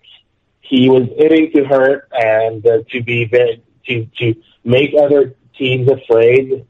He was intimidating, and I was telling my friend's dad about that. Like, I love Steve Reed. I like Steve Reed, and he did not like him that much, but he did. He had like a VHS of ice. It was, I don't know if it was named Ice Wars, but there was sort of a enforcer tournament back in these years, and he faced Link Gates. Yes, and I think he beat him, if I recall correctly. He did. Yeah, it was first. He did. It was the first fight of the tournament. It was the Enforcers Black and Blue tournament. It was in Prince George in 2005, and Dean Mayrad was the champion who ended up winning it. But yes, Steve Reed was in it, and he beat Link Gates.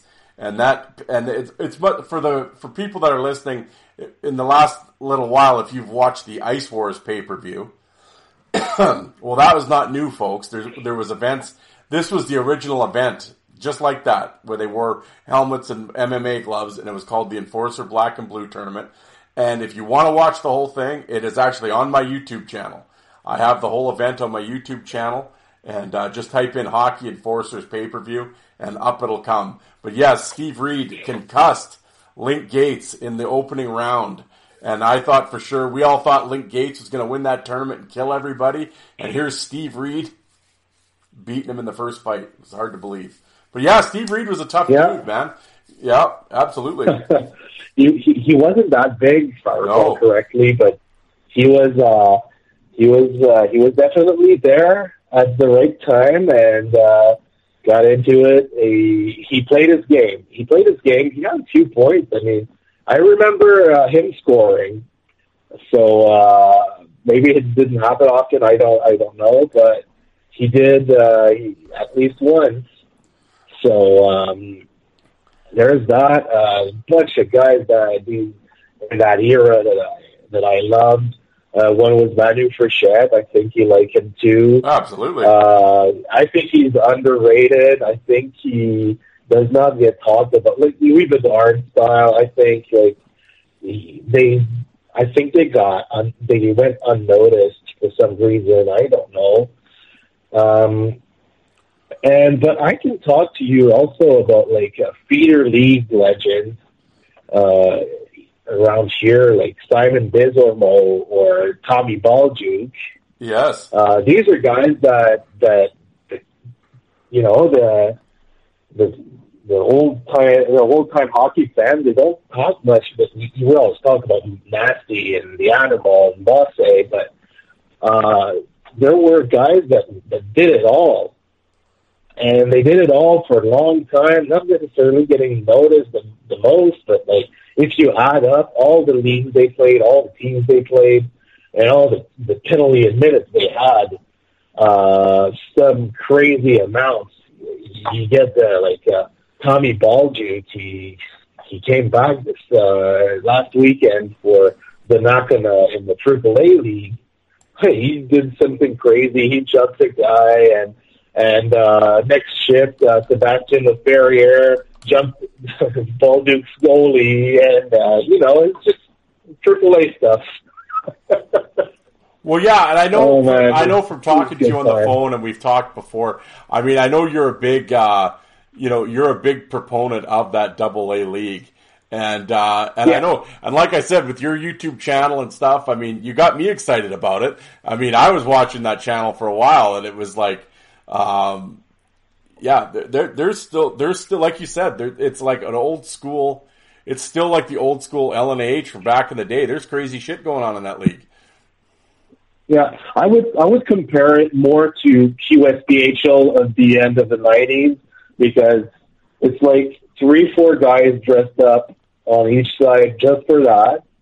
Some of them are local, and they're on trial, basically. Like it's trial and error from the teams, and I don't know how they looked them up or anything. Maybe it's like in the old days. Like Jacques Dubé, the story is that he was a bouncer, and I don't know how AAA keeps coming with these guys, but like it's as if sometimes they find a big guy in a bar and they decide to give him a pair of skates. So for what it is, I mean, it's a good show. Sometimes it's a little funny, but definitely is part of my habits to go to these games. And every small town that has a AAA league, it's part of their culture, I would say. This is all, this is culture. Oh yeah, absolutely. Yeah, and like you said, with back in that league, I mean, you had Linehouse and his brother, and another guy, LP Charbonneau, and LP Charbonneau. Yeah, the guy had 5,000 pins. Yeah. He's known as that. Yeah, I mean, you have Jimmy Burns and Paul Shantz and Dan Tice, and you could go on and on. Paul Shantz. He was celebrated in Laval, I think, in 2020, and he took his clothes up and decided to slide like a penguin on the ice, just putting on a show all the time. These guys were there for that. They were there for their team, but they did think of the fans and putting on a show and be entertaining, and they did it for us. So this is why I'm a mod on Enforcer Appreciation. Me and Alec, I don't think we like when guys are disrespectful to enforcers. We like them a lot. So I think I like them all.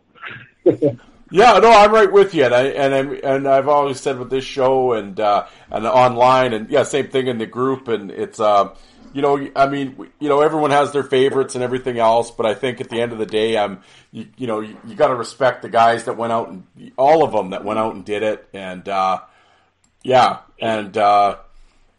it was, and then when you get into Quebec with the LNH and the feeder leagues and everything, it's that's a whole different world over there. Yes, it's a whole different world, and for all of these guys, their NHL is the LNH. Yep. That's how it goes.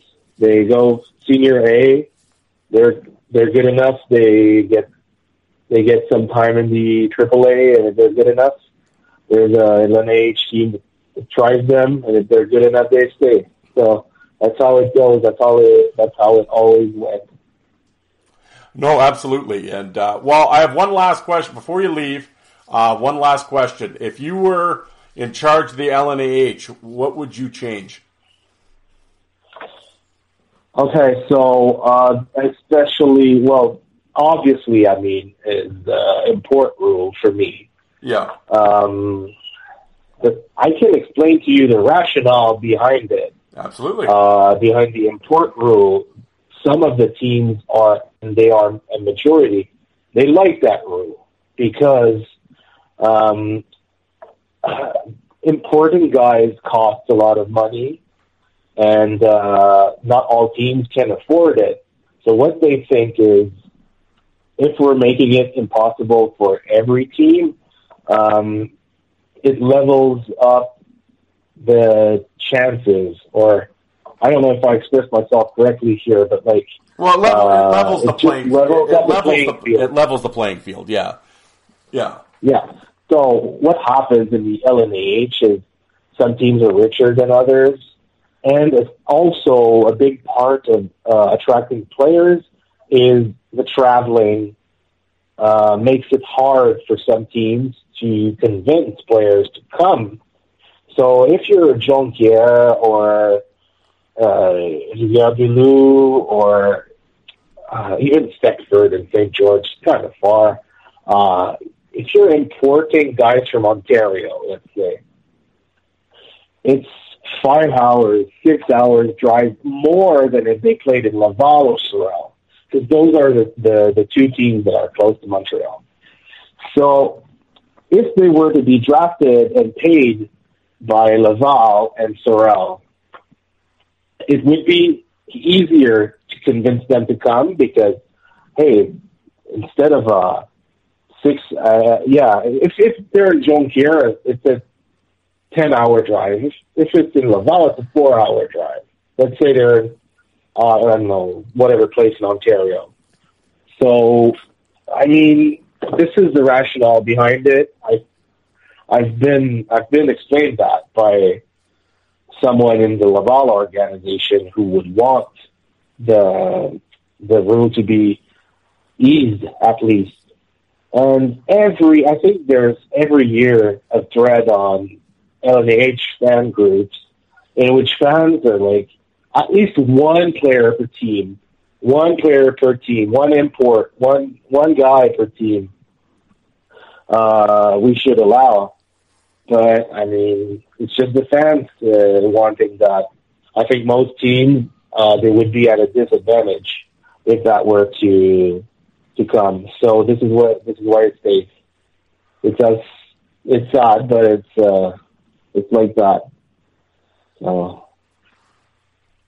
Yeah, I mean, well, and that was the thing, and I can see their point, because that's what got the league in trouble back in the day. I mean, you had Laval and all these teams spending, I mean, I think Laval at one point had $1 million payroll.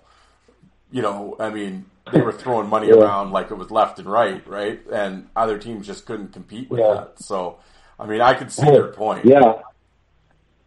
Yeah, and Laval right now, their owners, they made money, but that's going to ring big bells to anyone in the hockey fight community. The actual owners of Laval, there's the guys in the gas industry, but there's also Julien Rémillard. That's the guy that's from the QSBHL. He played a little bit in the QSBHL. I'm just going to look him up. He was like a goon, and he likes to be called that way. So that guy played a QSBHL, was an enforcer, but his family made money in the same industry as AJ Galante's family.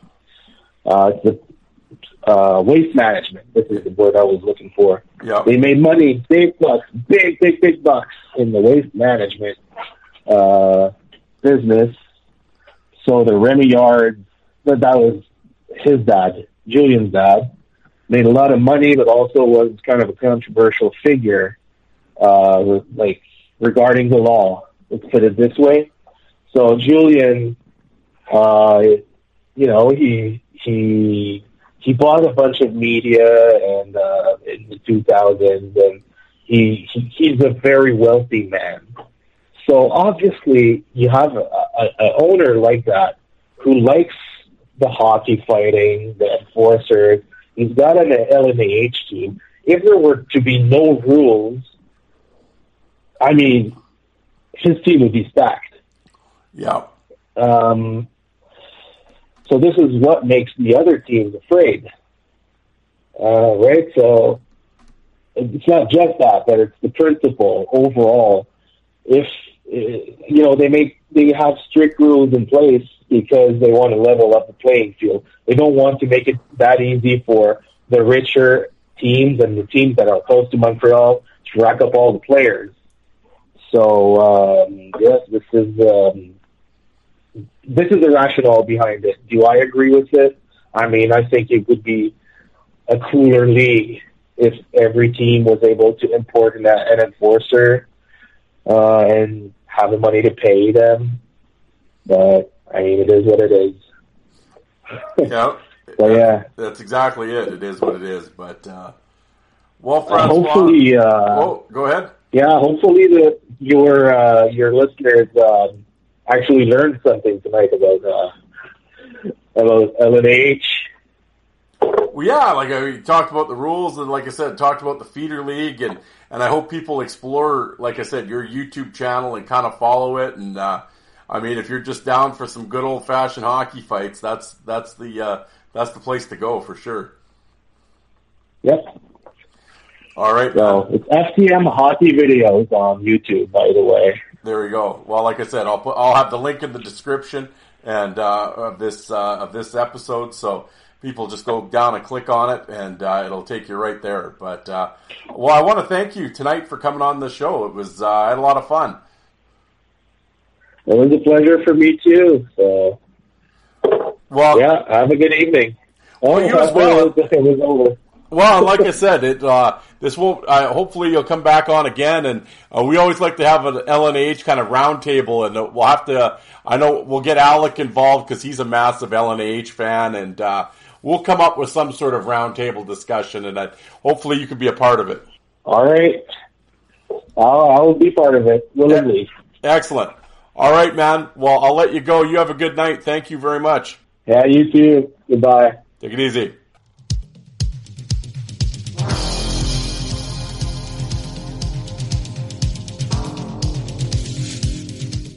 And you people that don't like fighting, how many of you did you walk out and get a coffee while that was on?